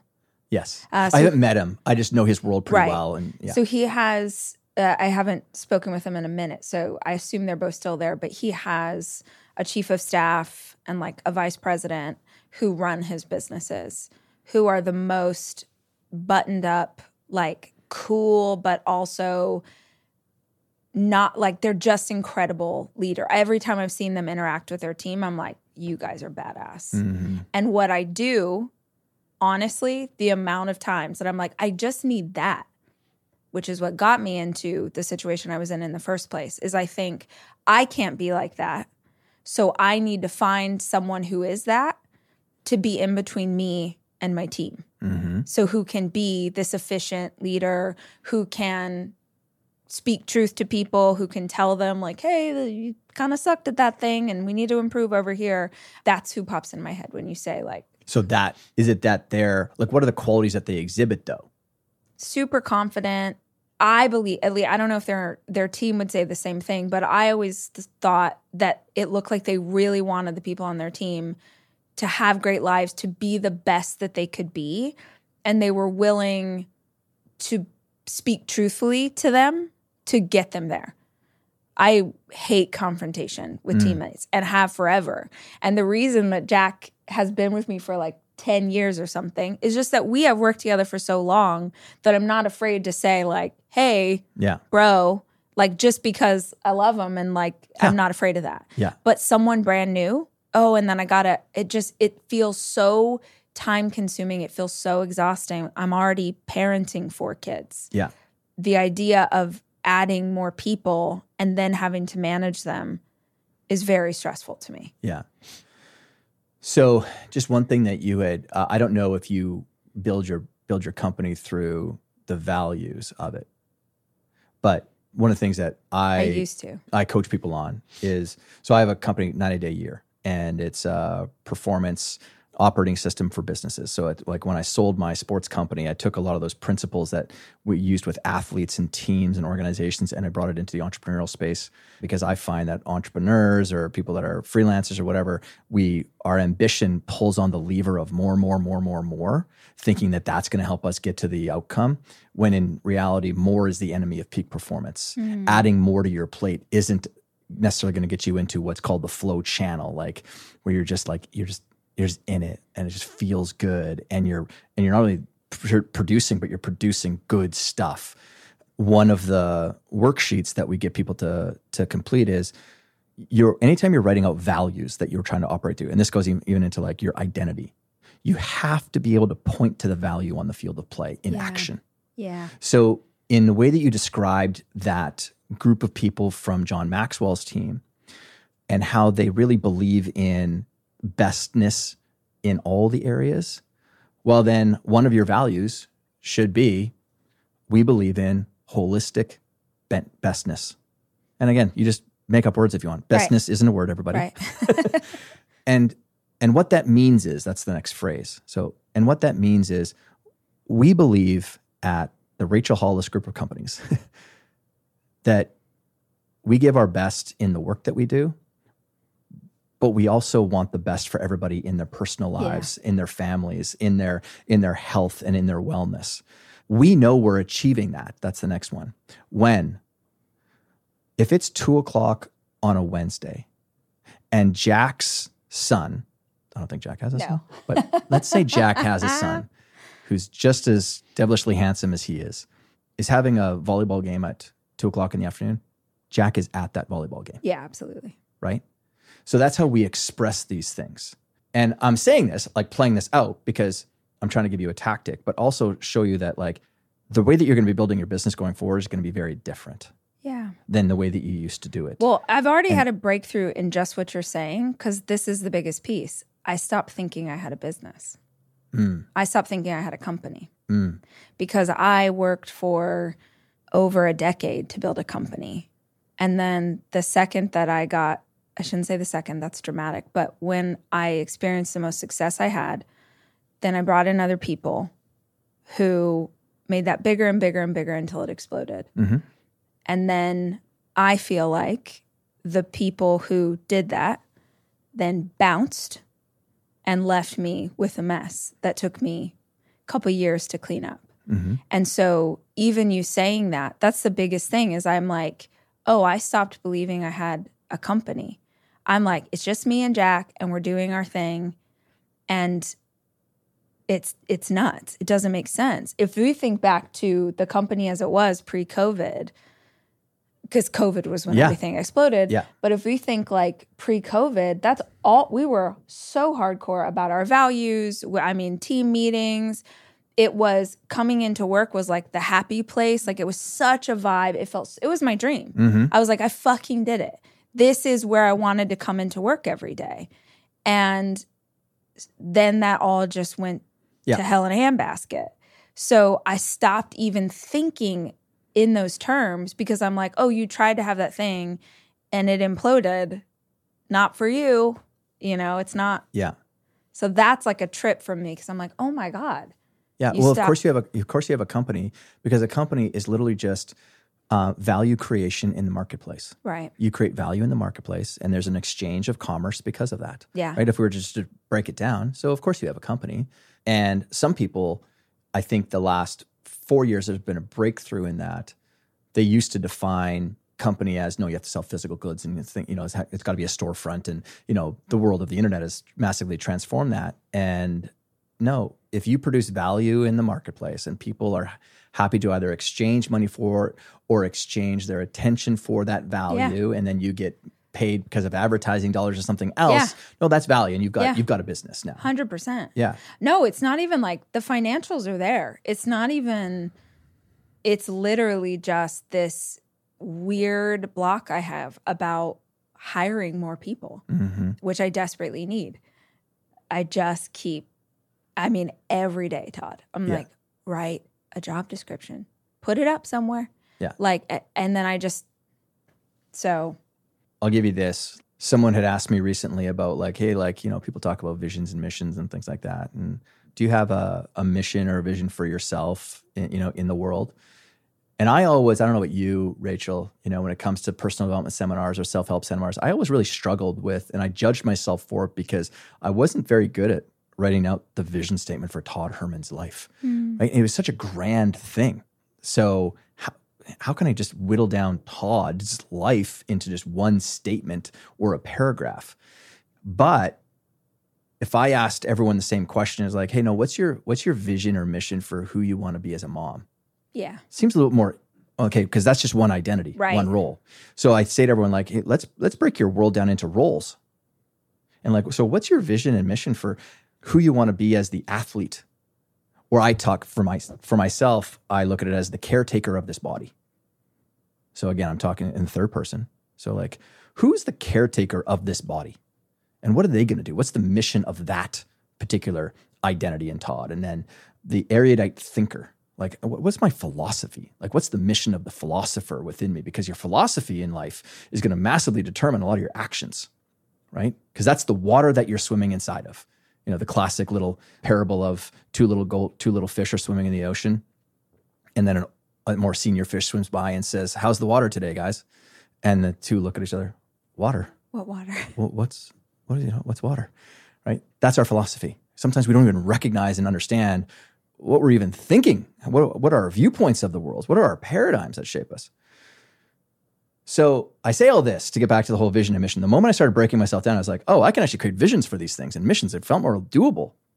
Only proves my point about alter ego or identity. Like when you start breaking yourself down, it's a lot, you can think a lot more clearly. But having done all that now, I've settled on a very specific mission for myself. I'll ask you and Jack this, because I want to include Jack in the show. Pull your microphone over if you want. What's the most honest place in your home? If you think about it, where do you think for you the most honest place is in your home? It's kind of like a bit of a wacky. The kitchen. The shower. Shower, great one. Yeah. Kitchen. Kitchen. I would say the most creative place in my home is the shower. It's your pillow. Your pillow is the most honest place in the home. And to the listener, I can tell you, your pillow when you lay your head down at night is where you take stock of your day. And it is where you're either very happy with the person that showed up that day, or you beat yourself up with the things that you didn't do. And so my mission is to create as many smiling pillows as I possibly can before the day I die. Yeah. That's what I want to do. And the way that I go about doing that is trying to share ideas with people that are very practical and also ground them into really the way that we operate as human beings. Maybe give people permission to be different.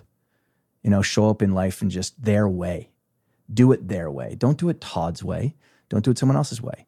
And if I can get more people to end their days smiling because they showed up the way that they did, maybe they did confront somebody and it was very awkward in the moment, but at least they acted through their values in that moment. And they stood up for their friend who was getting some slighting comments from somebody at a freaking cocktail party or something like that.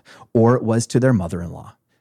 And they were able to display to their kids, as you said earlier, that no one's going to either talk to mom that way or put me down in front of you, because I need my daughter to see someone being strong in the moment, because I'm going to be her greatest influence. That is the stuff that makes you smile at the end of your day. And I say that to you because the thing that's going to make you smile tomorrow is launching a job description for something, Rachel. Because at least you did it. And who knows if you're going to find the person? You're right. I don't know. You're right. But it's going to topple one domino for you. You're right. You're so right, because when we have these fears that stack up on ourselves, it becomes bigger and bigger. And I know it's so stupid. But what I do, and I think a lot of entrepreneurs do, is I keep telling myself it's just faster if I keep doing it. It's just faster. It's just faster. But when I think of the level of content that is required of me, and I'm really experiencing the tension right now because I'm getting such incredible opportunities that I've never had before that require me to have the time to sit down and create. But I don't have the time to sit down and create because I'm writing an email. Because you're executing. I'm executing, exactly. Yeah. So it's like that myth that I keep telling myself, and I know I coach people on this podcast. I freaking know that you're supposed to take the time. You're supposed to separate. You do the thing and spend the time investing in being able to delegate so that you can do the stuff only you can do. Mm-hmm. I know it. And I don't know why I just keep swirling around. But you're right. I need to just suck it up, stop being a weenie, and just freaking hire some people to help. There you go. There's your next book. Stop being a weenie. Stop being a weenie. Honestly, it is so wild, whether we're talking to friends or family members, or you'll hear someone else tell the story, tell their story of why they're stuck. And you hear it and you're like, what?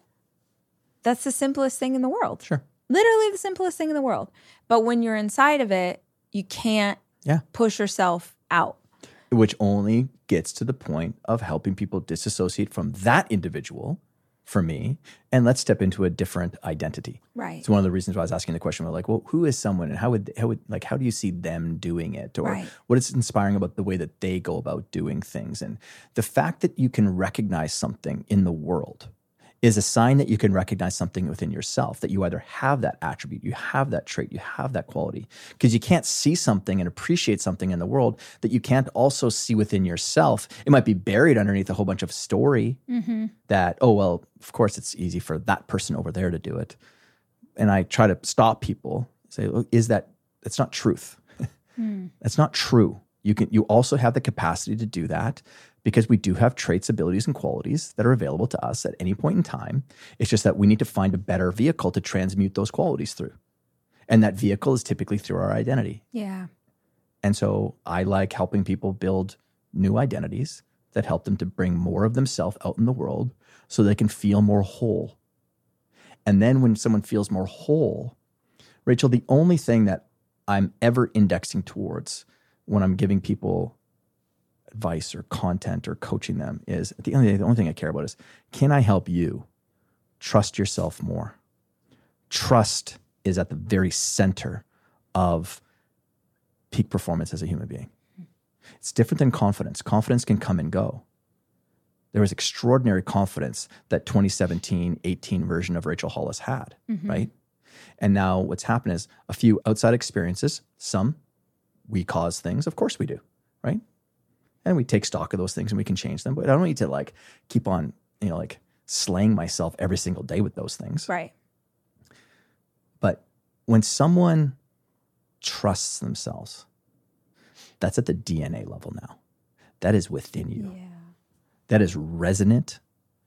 And when you trust who the person is that's showing up as a mom to your kids, because you're very clear about how you're going to show up, with what you're going to show up with, that's a very powerful person. Yeah.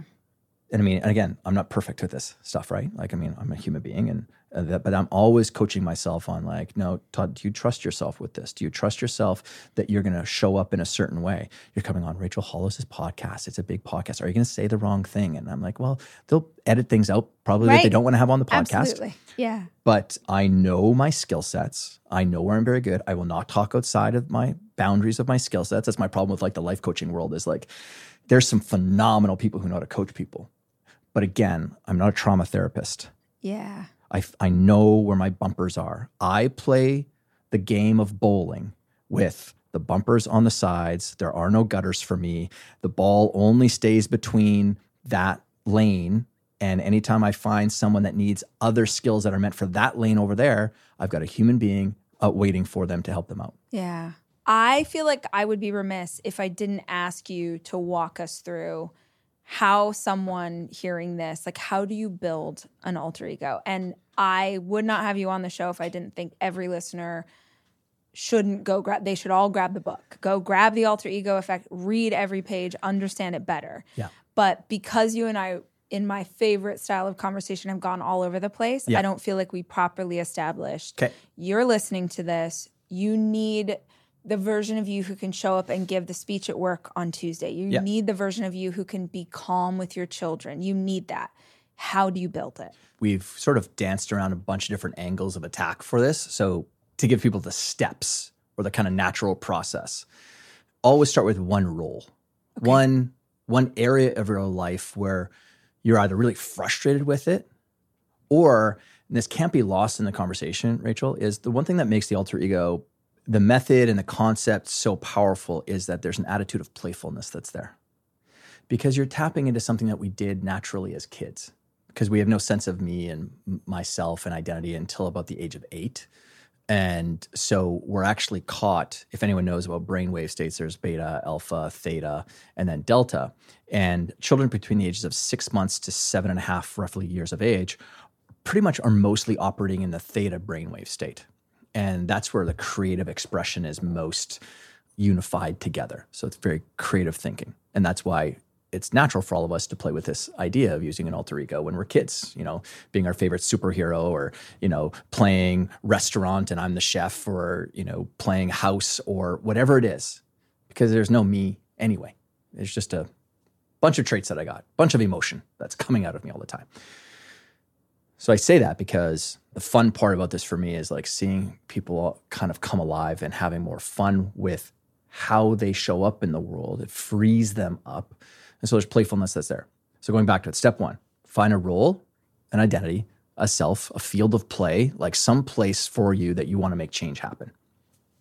You might be really frustrated with the way that you're showing up or not showing up. You're not pursuing something like you want to. Okay, so that's step number 1. Who is that? What is that role? So if it is the person doing the presentation. HR manager. Yeah, exactly. If it's the operations person of the business. If it's mom, if it's dad, or whatever. Second, and by the way, that could be because there's a big transition that's happening. You're going from manager to leader. You're getting promoted. Transition points in life are where there's a lot of breakage that happens for people. Right? I got 3 kids. I love all these kids, but pushing them together as we're moving outside the door of the home is a recipe for combustible action. Right. Okay, that's a transition point. If we can manage our transition points really, really well, we can actually mitigate a whole lot of stress in our lives. That's why alter ego works so well, because it helps people transition into new identities more quickly. So what's a role? That's step number 1. Step number 2, what are the characteristics or the traits that you're showing up with that are causing you to get in the way of how you want to be? What's the thing you want to be doing? What's the success that you want? Well, the most personal story for me is when I started this thing in 1997, I was good at coaching, but every night I would go to bed going, you know what, I'm going to make these phone calls. I'm going to try and get a speaking gig here and, talk to this soccer association over here and stuff. And for me now, it sounds so laughable because it's nothing for me to call up a soccer association. Right. And then what would happen? I'd put my head on the pillow the very next night and it wasn't smiling. I was beating myself up because I never took those actions because I was worried about someone saying no and the fear of rejection and, oh my gosh, Todd, you're 22 now and you look like you're 12 for crying out loud and you don't have 4 best-selling books and you don't have 6 degrees and 14 letters behind your name and you're talking about mental toughness. Like, don't you have to be a sports psychologist or don't you have to have 4 best-selling books on the Wall Street Journal or New York Times list in order for you to be on a stage talking about these things? Again, we build rules about who we have to be before we can take our action. Fundamentally, most people are walking around waiting for someone with the sword to come and touch us on one shoulder and bring it to the other side and say, you are now knighted. Yes. And you can now go and do the thing. If you're waiting for that, you're going to be sitting there for a long time because it won't happen. So what are you frustrated with? For me, I was very indecisive. I was so insecure about how young I looked and my qualifications maybe. And I was not very articulate with telling people what it was that I did for a living or how I could help people, which then gets us to the third thing. So now I've identified the things that are getting in the way for how I'm showing up, kind of at the root cause. Well, I just take the flip of those things. Now we're getting into step number 3 is, well, how do you want to be showing up? And there's a 3A and a 3B to this. We can go in it from one angle of, well, I want to be more confident, decisive, and articulate. Or we can go at it through the angle of, well, who am I inspired by? And what is it about them that I'm inspired by? Well, I want to be more like Rachel Hollis because she's sort of unapologetic. I want to be a little bit more unapologetic. Like this is who I am right now, or whatever those traits are. Okay. So for me, going back to myself, confident, decisive, and articulate, I already knew immediately who I wanted to be more like. Who are my sources of inspiration? The confidence, Benjamin Franklin. I read his biography so many times, and the man reinvented himself so many times. He had so many careers in his lifetime. The confidence to be able to do that. Plus, he was one of the great purveyors of alter egos, with the avatar that he wrote through as a teenager. Silence Do Good. Silence Do Good, right? I've seen National Treasure many times.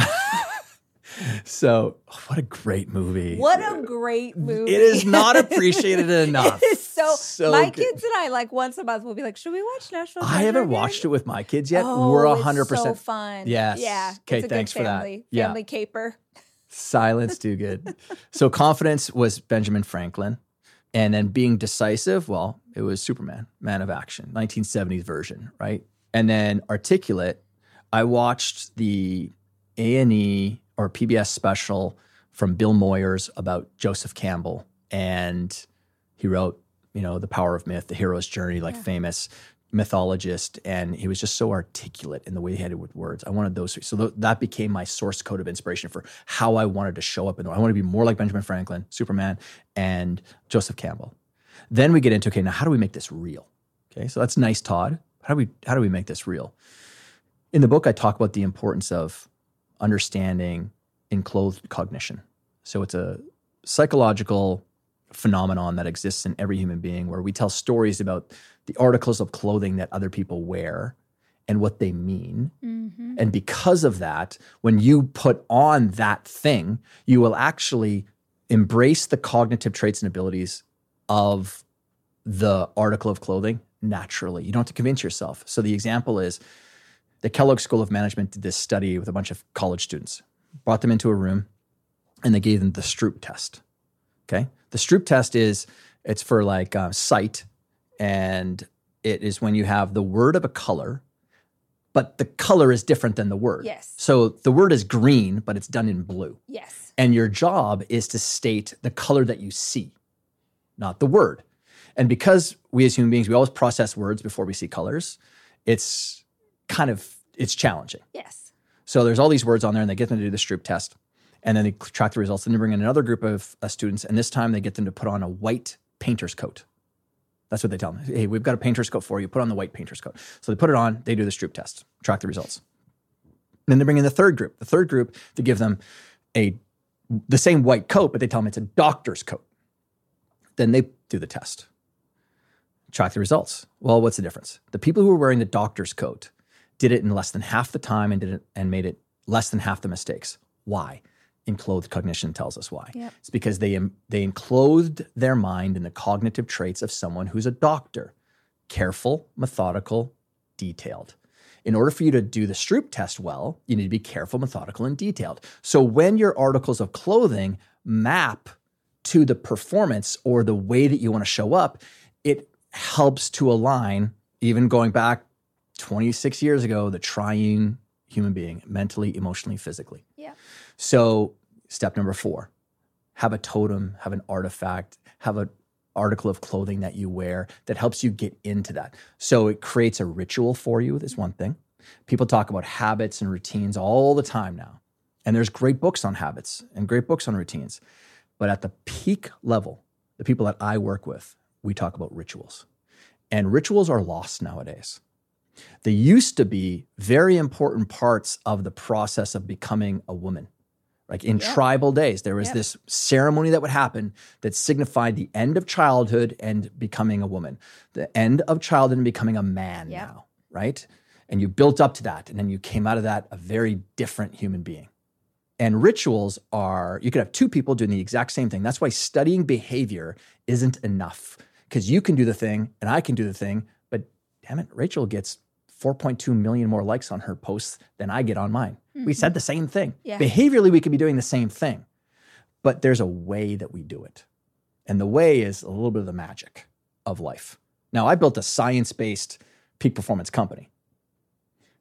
But after doing all of that, I also know that there's a little bit of magic in life that can't be explained as to why human beings get certain results and other people don't. Yeah. So what we're doing now is we're bringing intentionality to this state change to when I become Super Richard, which was another part of this process of giving that alter ego, that identity, a name. And Super Richard was simply me taking, my first name is Richard. I always went by Todd, and I was like, well, Todd just sounds like more of a teenage name, and Richard just sounds like more of a business name. So I'm going to be Richard now. And Super was just taking it from Superman. And Superman put on the glasses to become Clark Kent, the mild-mannered version of himself. Yes. Wait, I'm so sorry to interrupt you, but that line in the book where you say, you ask which one? Who's the alter ego, Superman or Clark Kent? That messed my shit up. Yeah. I'm sorry that I'm freaking out so badly, but I totally forgot about that until just this moment. Yeah. You said you ask that to audiences a lot. All the time. Which one's the alter ego? And everyone's like, Superman. Yeah. And you're like, no, Clark Kent. Clark Kent is the alter ego. Yeah. What? That was so freaking powerful, because it's like, I love this idea that we already are these powerful, magnificent beings. That's my whole entire point. But he needed something to like help him to fit into certain parts of society who couldn't handle him in all of his glory. Holy crap. Yeah. That's so good. Yeah. And that's kind of my preface to most people is you're kind of walking around with an alter ego already, and it's the mild-mannered version of yourself so that you don't upset apple carts of other people's shit. Yes. And we need to take off the glasses. And in my case, I needed to put them on. And I think it's worth saying, because there are so many women who listen to this, and because I know these women, I've been in community with them for over a decade, this is why it's so important for you to feel comfortable to dress the way you believe you are. Yeah. I actually just did a podcast about this week, is that I know it seems silly, but I freaking love acrylic nails. I love it. I do. It's so like, there's all these reasons, but my whole life I loved it, but I always thought that's not for someone like me. And in 2019, I decide, screw it. I'm getting these acrylic nails that I think are so beautiful. I love them so much. And the whole time I kept thinking, like, people aren't going to like this. This is not the brand. This is what it is. It's also a reason why I always had long hair that was curly and whatever. I felt like I had to live into someone else's aesthetic of who I was. And then COVID happened and like life went to hell in a handbasket. And it's only in the last 6 months that I'm like, oh, all those choices that you made to show up authentically as yourself, to have nails, to wear all the rings, to cut your hair, you've gone backwards. I swear to God, reading your book, like, I'm like, oh shit, you lost all of these things that were you trying to like show up as who you think you are, like who you want to be. Yeah. It's so important that you're able to look in the mirror and see a reflection of like who you're becoming, not who you used to be 10 years ago. Yeah. So a week ago, Todd, I put my nails back on. A week ago, 2 days ago, I cut my hair off. And it seems silly, but I know that listeners are going to get this, that like there are so many women, I know guys do it too, but there are so many women who are making decisions about personal style based on family members' expectations, conservative, choices of their church community, what their brand is, what they think. And so every day you're showing up as the trapped version of you. 100%. And even if you start with something small, just one little thing that you're like, it's the totem, right? Yeah. Not one little thing, but you're talking about the totem. Yours is your glasses. Mine is my watch. Yeah. So I wanted a Rolex forever. Because Rachel, I want a Rolex too. Okay, great. Because all the guys that I admire in business all have a fat Rolex. And I didn't just want a Rolex. I wanted a men's Rolex. Yeah. Because I was like, I can wear that too. And I think men's watches on women are awesome. Yeah. So I wanted it forever and ever, and finally got to a place where I could afford one. And I called my accountant. I'm like, can I do this? And she's like, yes, you can. And I bought the Rolex. And that putting this watch on is the mogul. Mm-hmm. It is. And I feel like kind of embarrassed even saying that. But if I put this watch on, it's that version of myself who's meant to show up today. Yeah. So on a podcast recording, if I'm going on a flight anywhere, I'm wearing, because like, that's who's like gonna do work and be the business person, and like that's my totem. Yeah, and your totem doesn't have to be this douchey, but you need something. Don't judge it. Don't judge it. Own it. Like I mean, I don't care the fact that people find out that I wear non-prescription glasses. Yeah. Now it's really just a part of the brand and like how Todd shows up, kind of thing. And again, I'm in good company to when I shared on stage in 2004 in San Antonio, Texas at a leadership event. It was for basically how to lead millennials in the kind of new era. And, but I talked about on stage this alter ego that I had, my insecurities. And I'm like, hey, don't forget, like people are coming into your worlds and, they might have insecurities about where they might fit in. But anyways, I shared it like my alter ego, Super Richard. And this lady came up to me afterwards and she said, oh my God, I loved your talk. But specifically, I love that you have an alter ego and you went and bought a pair of non-prescription glasses to like embody the character. Yeah. Because Martin did the exact same thing. And I was like, I looked down at her name tag and it was Coretta Scott King, Martin Luther King's wife. So I'm no like, big deal. Tell me more about that, Coretta.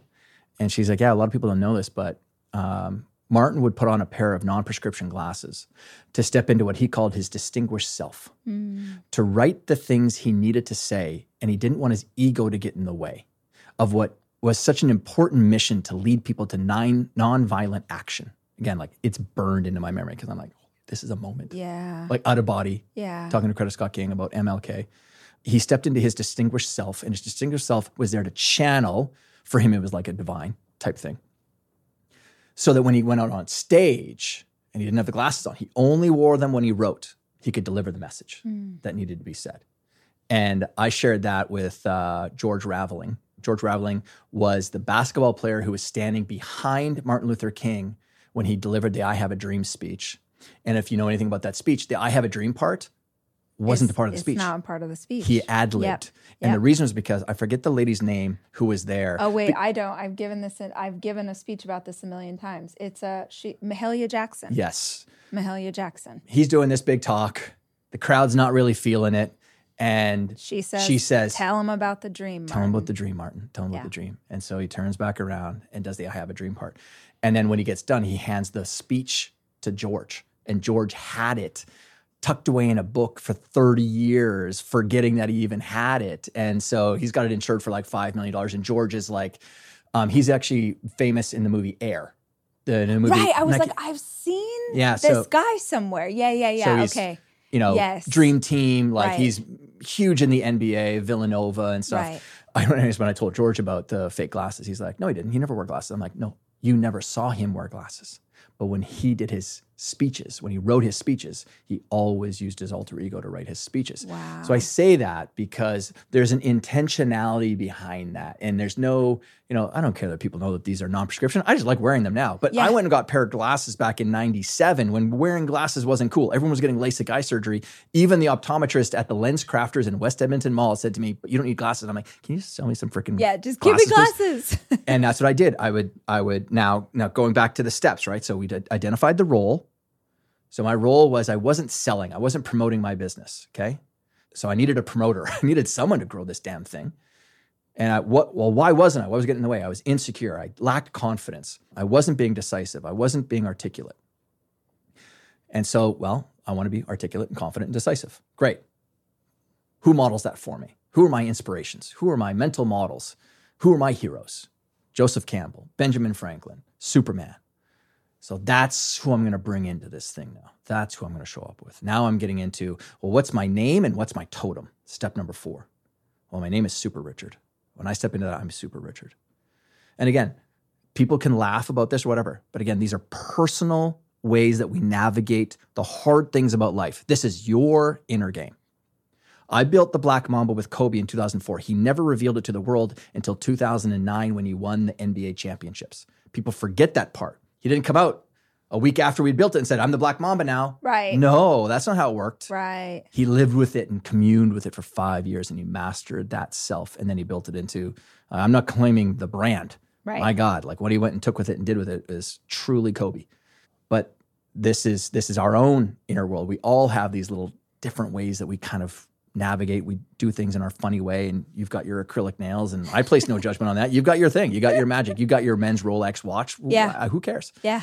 But now when I put on those glasses, now I'm going to practice my identity.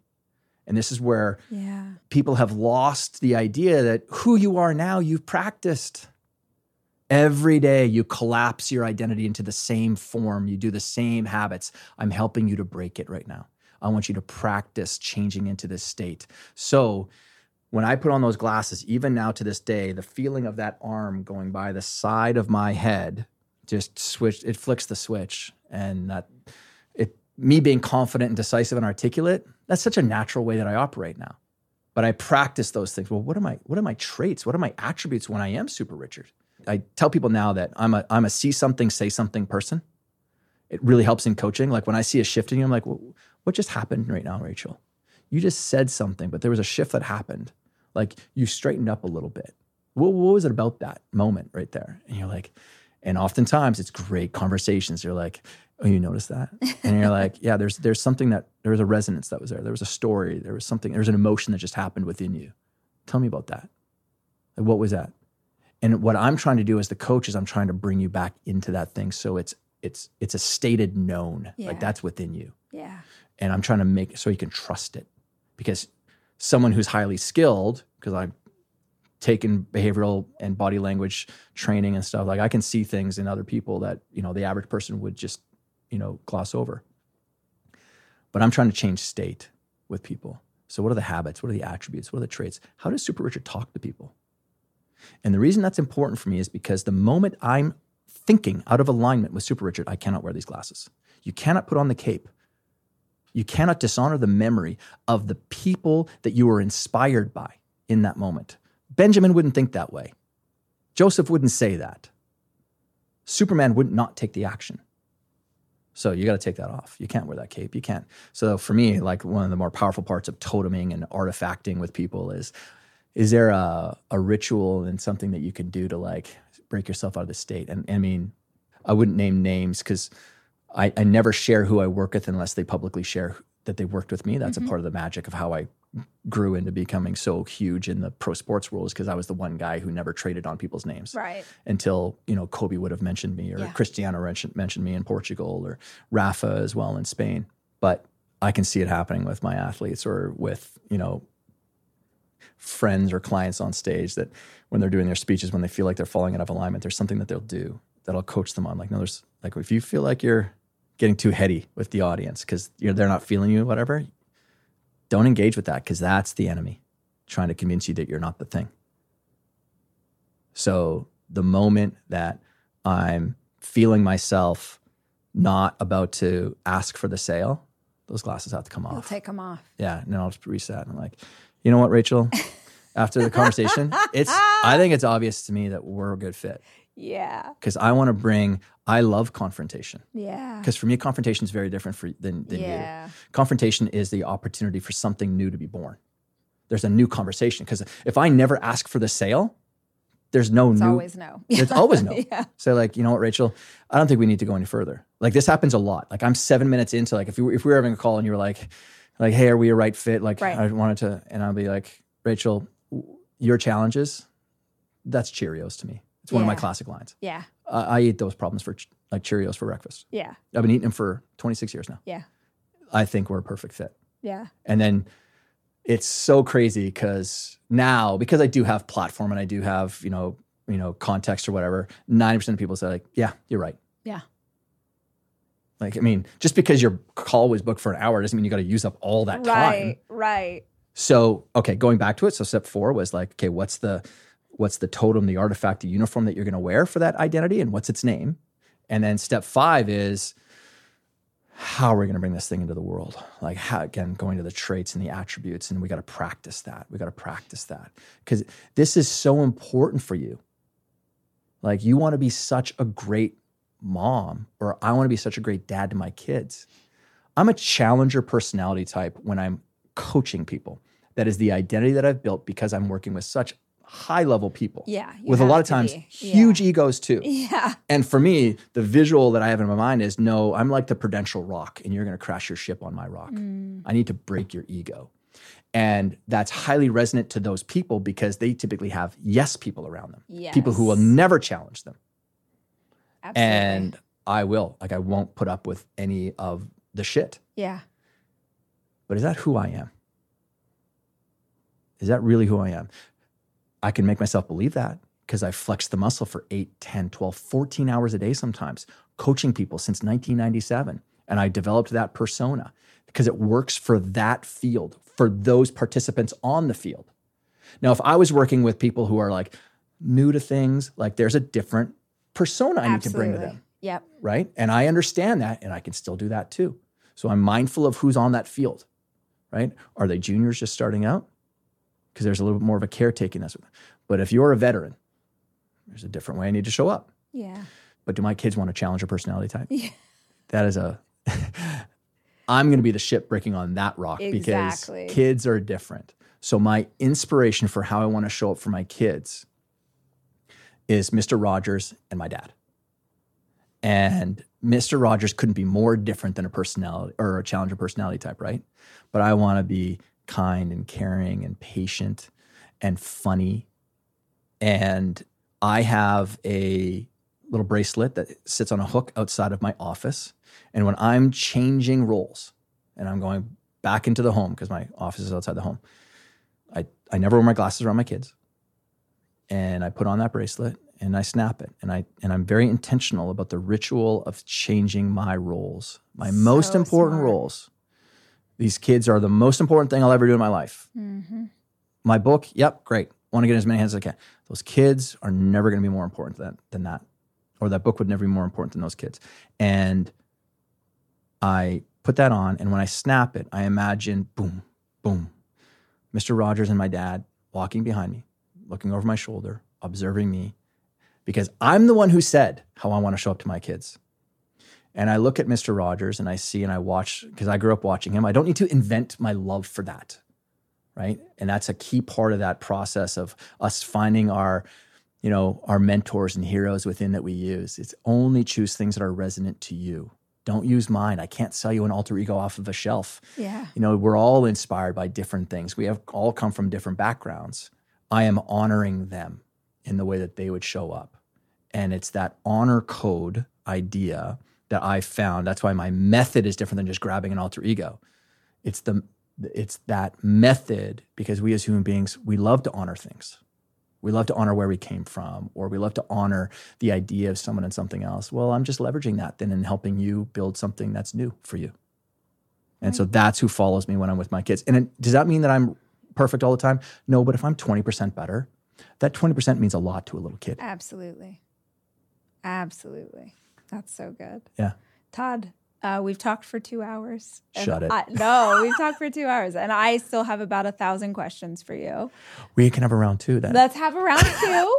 Speaking of kids, I have to go to a middle schooler's orientation at 1:30. So sadly, I was like, keep going. Yeah. This has been incredible. This has been incredible for me. I just stole a personal coaching session, but also I know that so many things we talked about today are going to really resonate with the audience. So when they go to grab the book, go follow you on social, all those things, because I know that they will. Yeah. Where are they going? Where can they find the goods? Give them the stuff. toddherman.me is my home base on the interwebs, and people can get links out to the different other ventures that I have, links to the Alter Ego website or, my other stuff.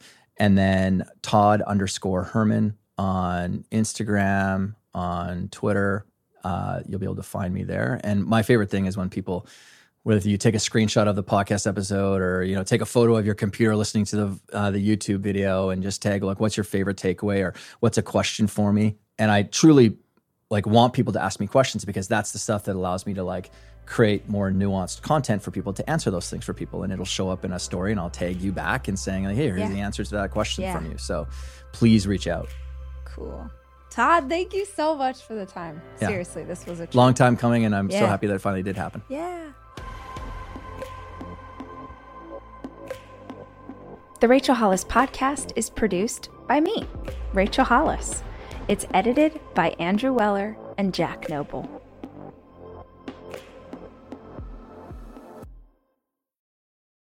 It's your time. Join global thought leader, executive producer, and New York Times bestselling author T.D. Jakes and today's leading culture shifters for an experience unlike any other. At the 2024 International Leadership Summit, spiritual and business leaders can gain the practical tools they need to maximize their timing for success. With world-class discussions, breakout sessions, and networking opportunities, this is where your dreams turn into reality. Timing is everything, and your time is now. March 21st through 23rd in Dallas, Texas. Register today at thisisils.org.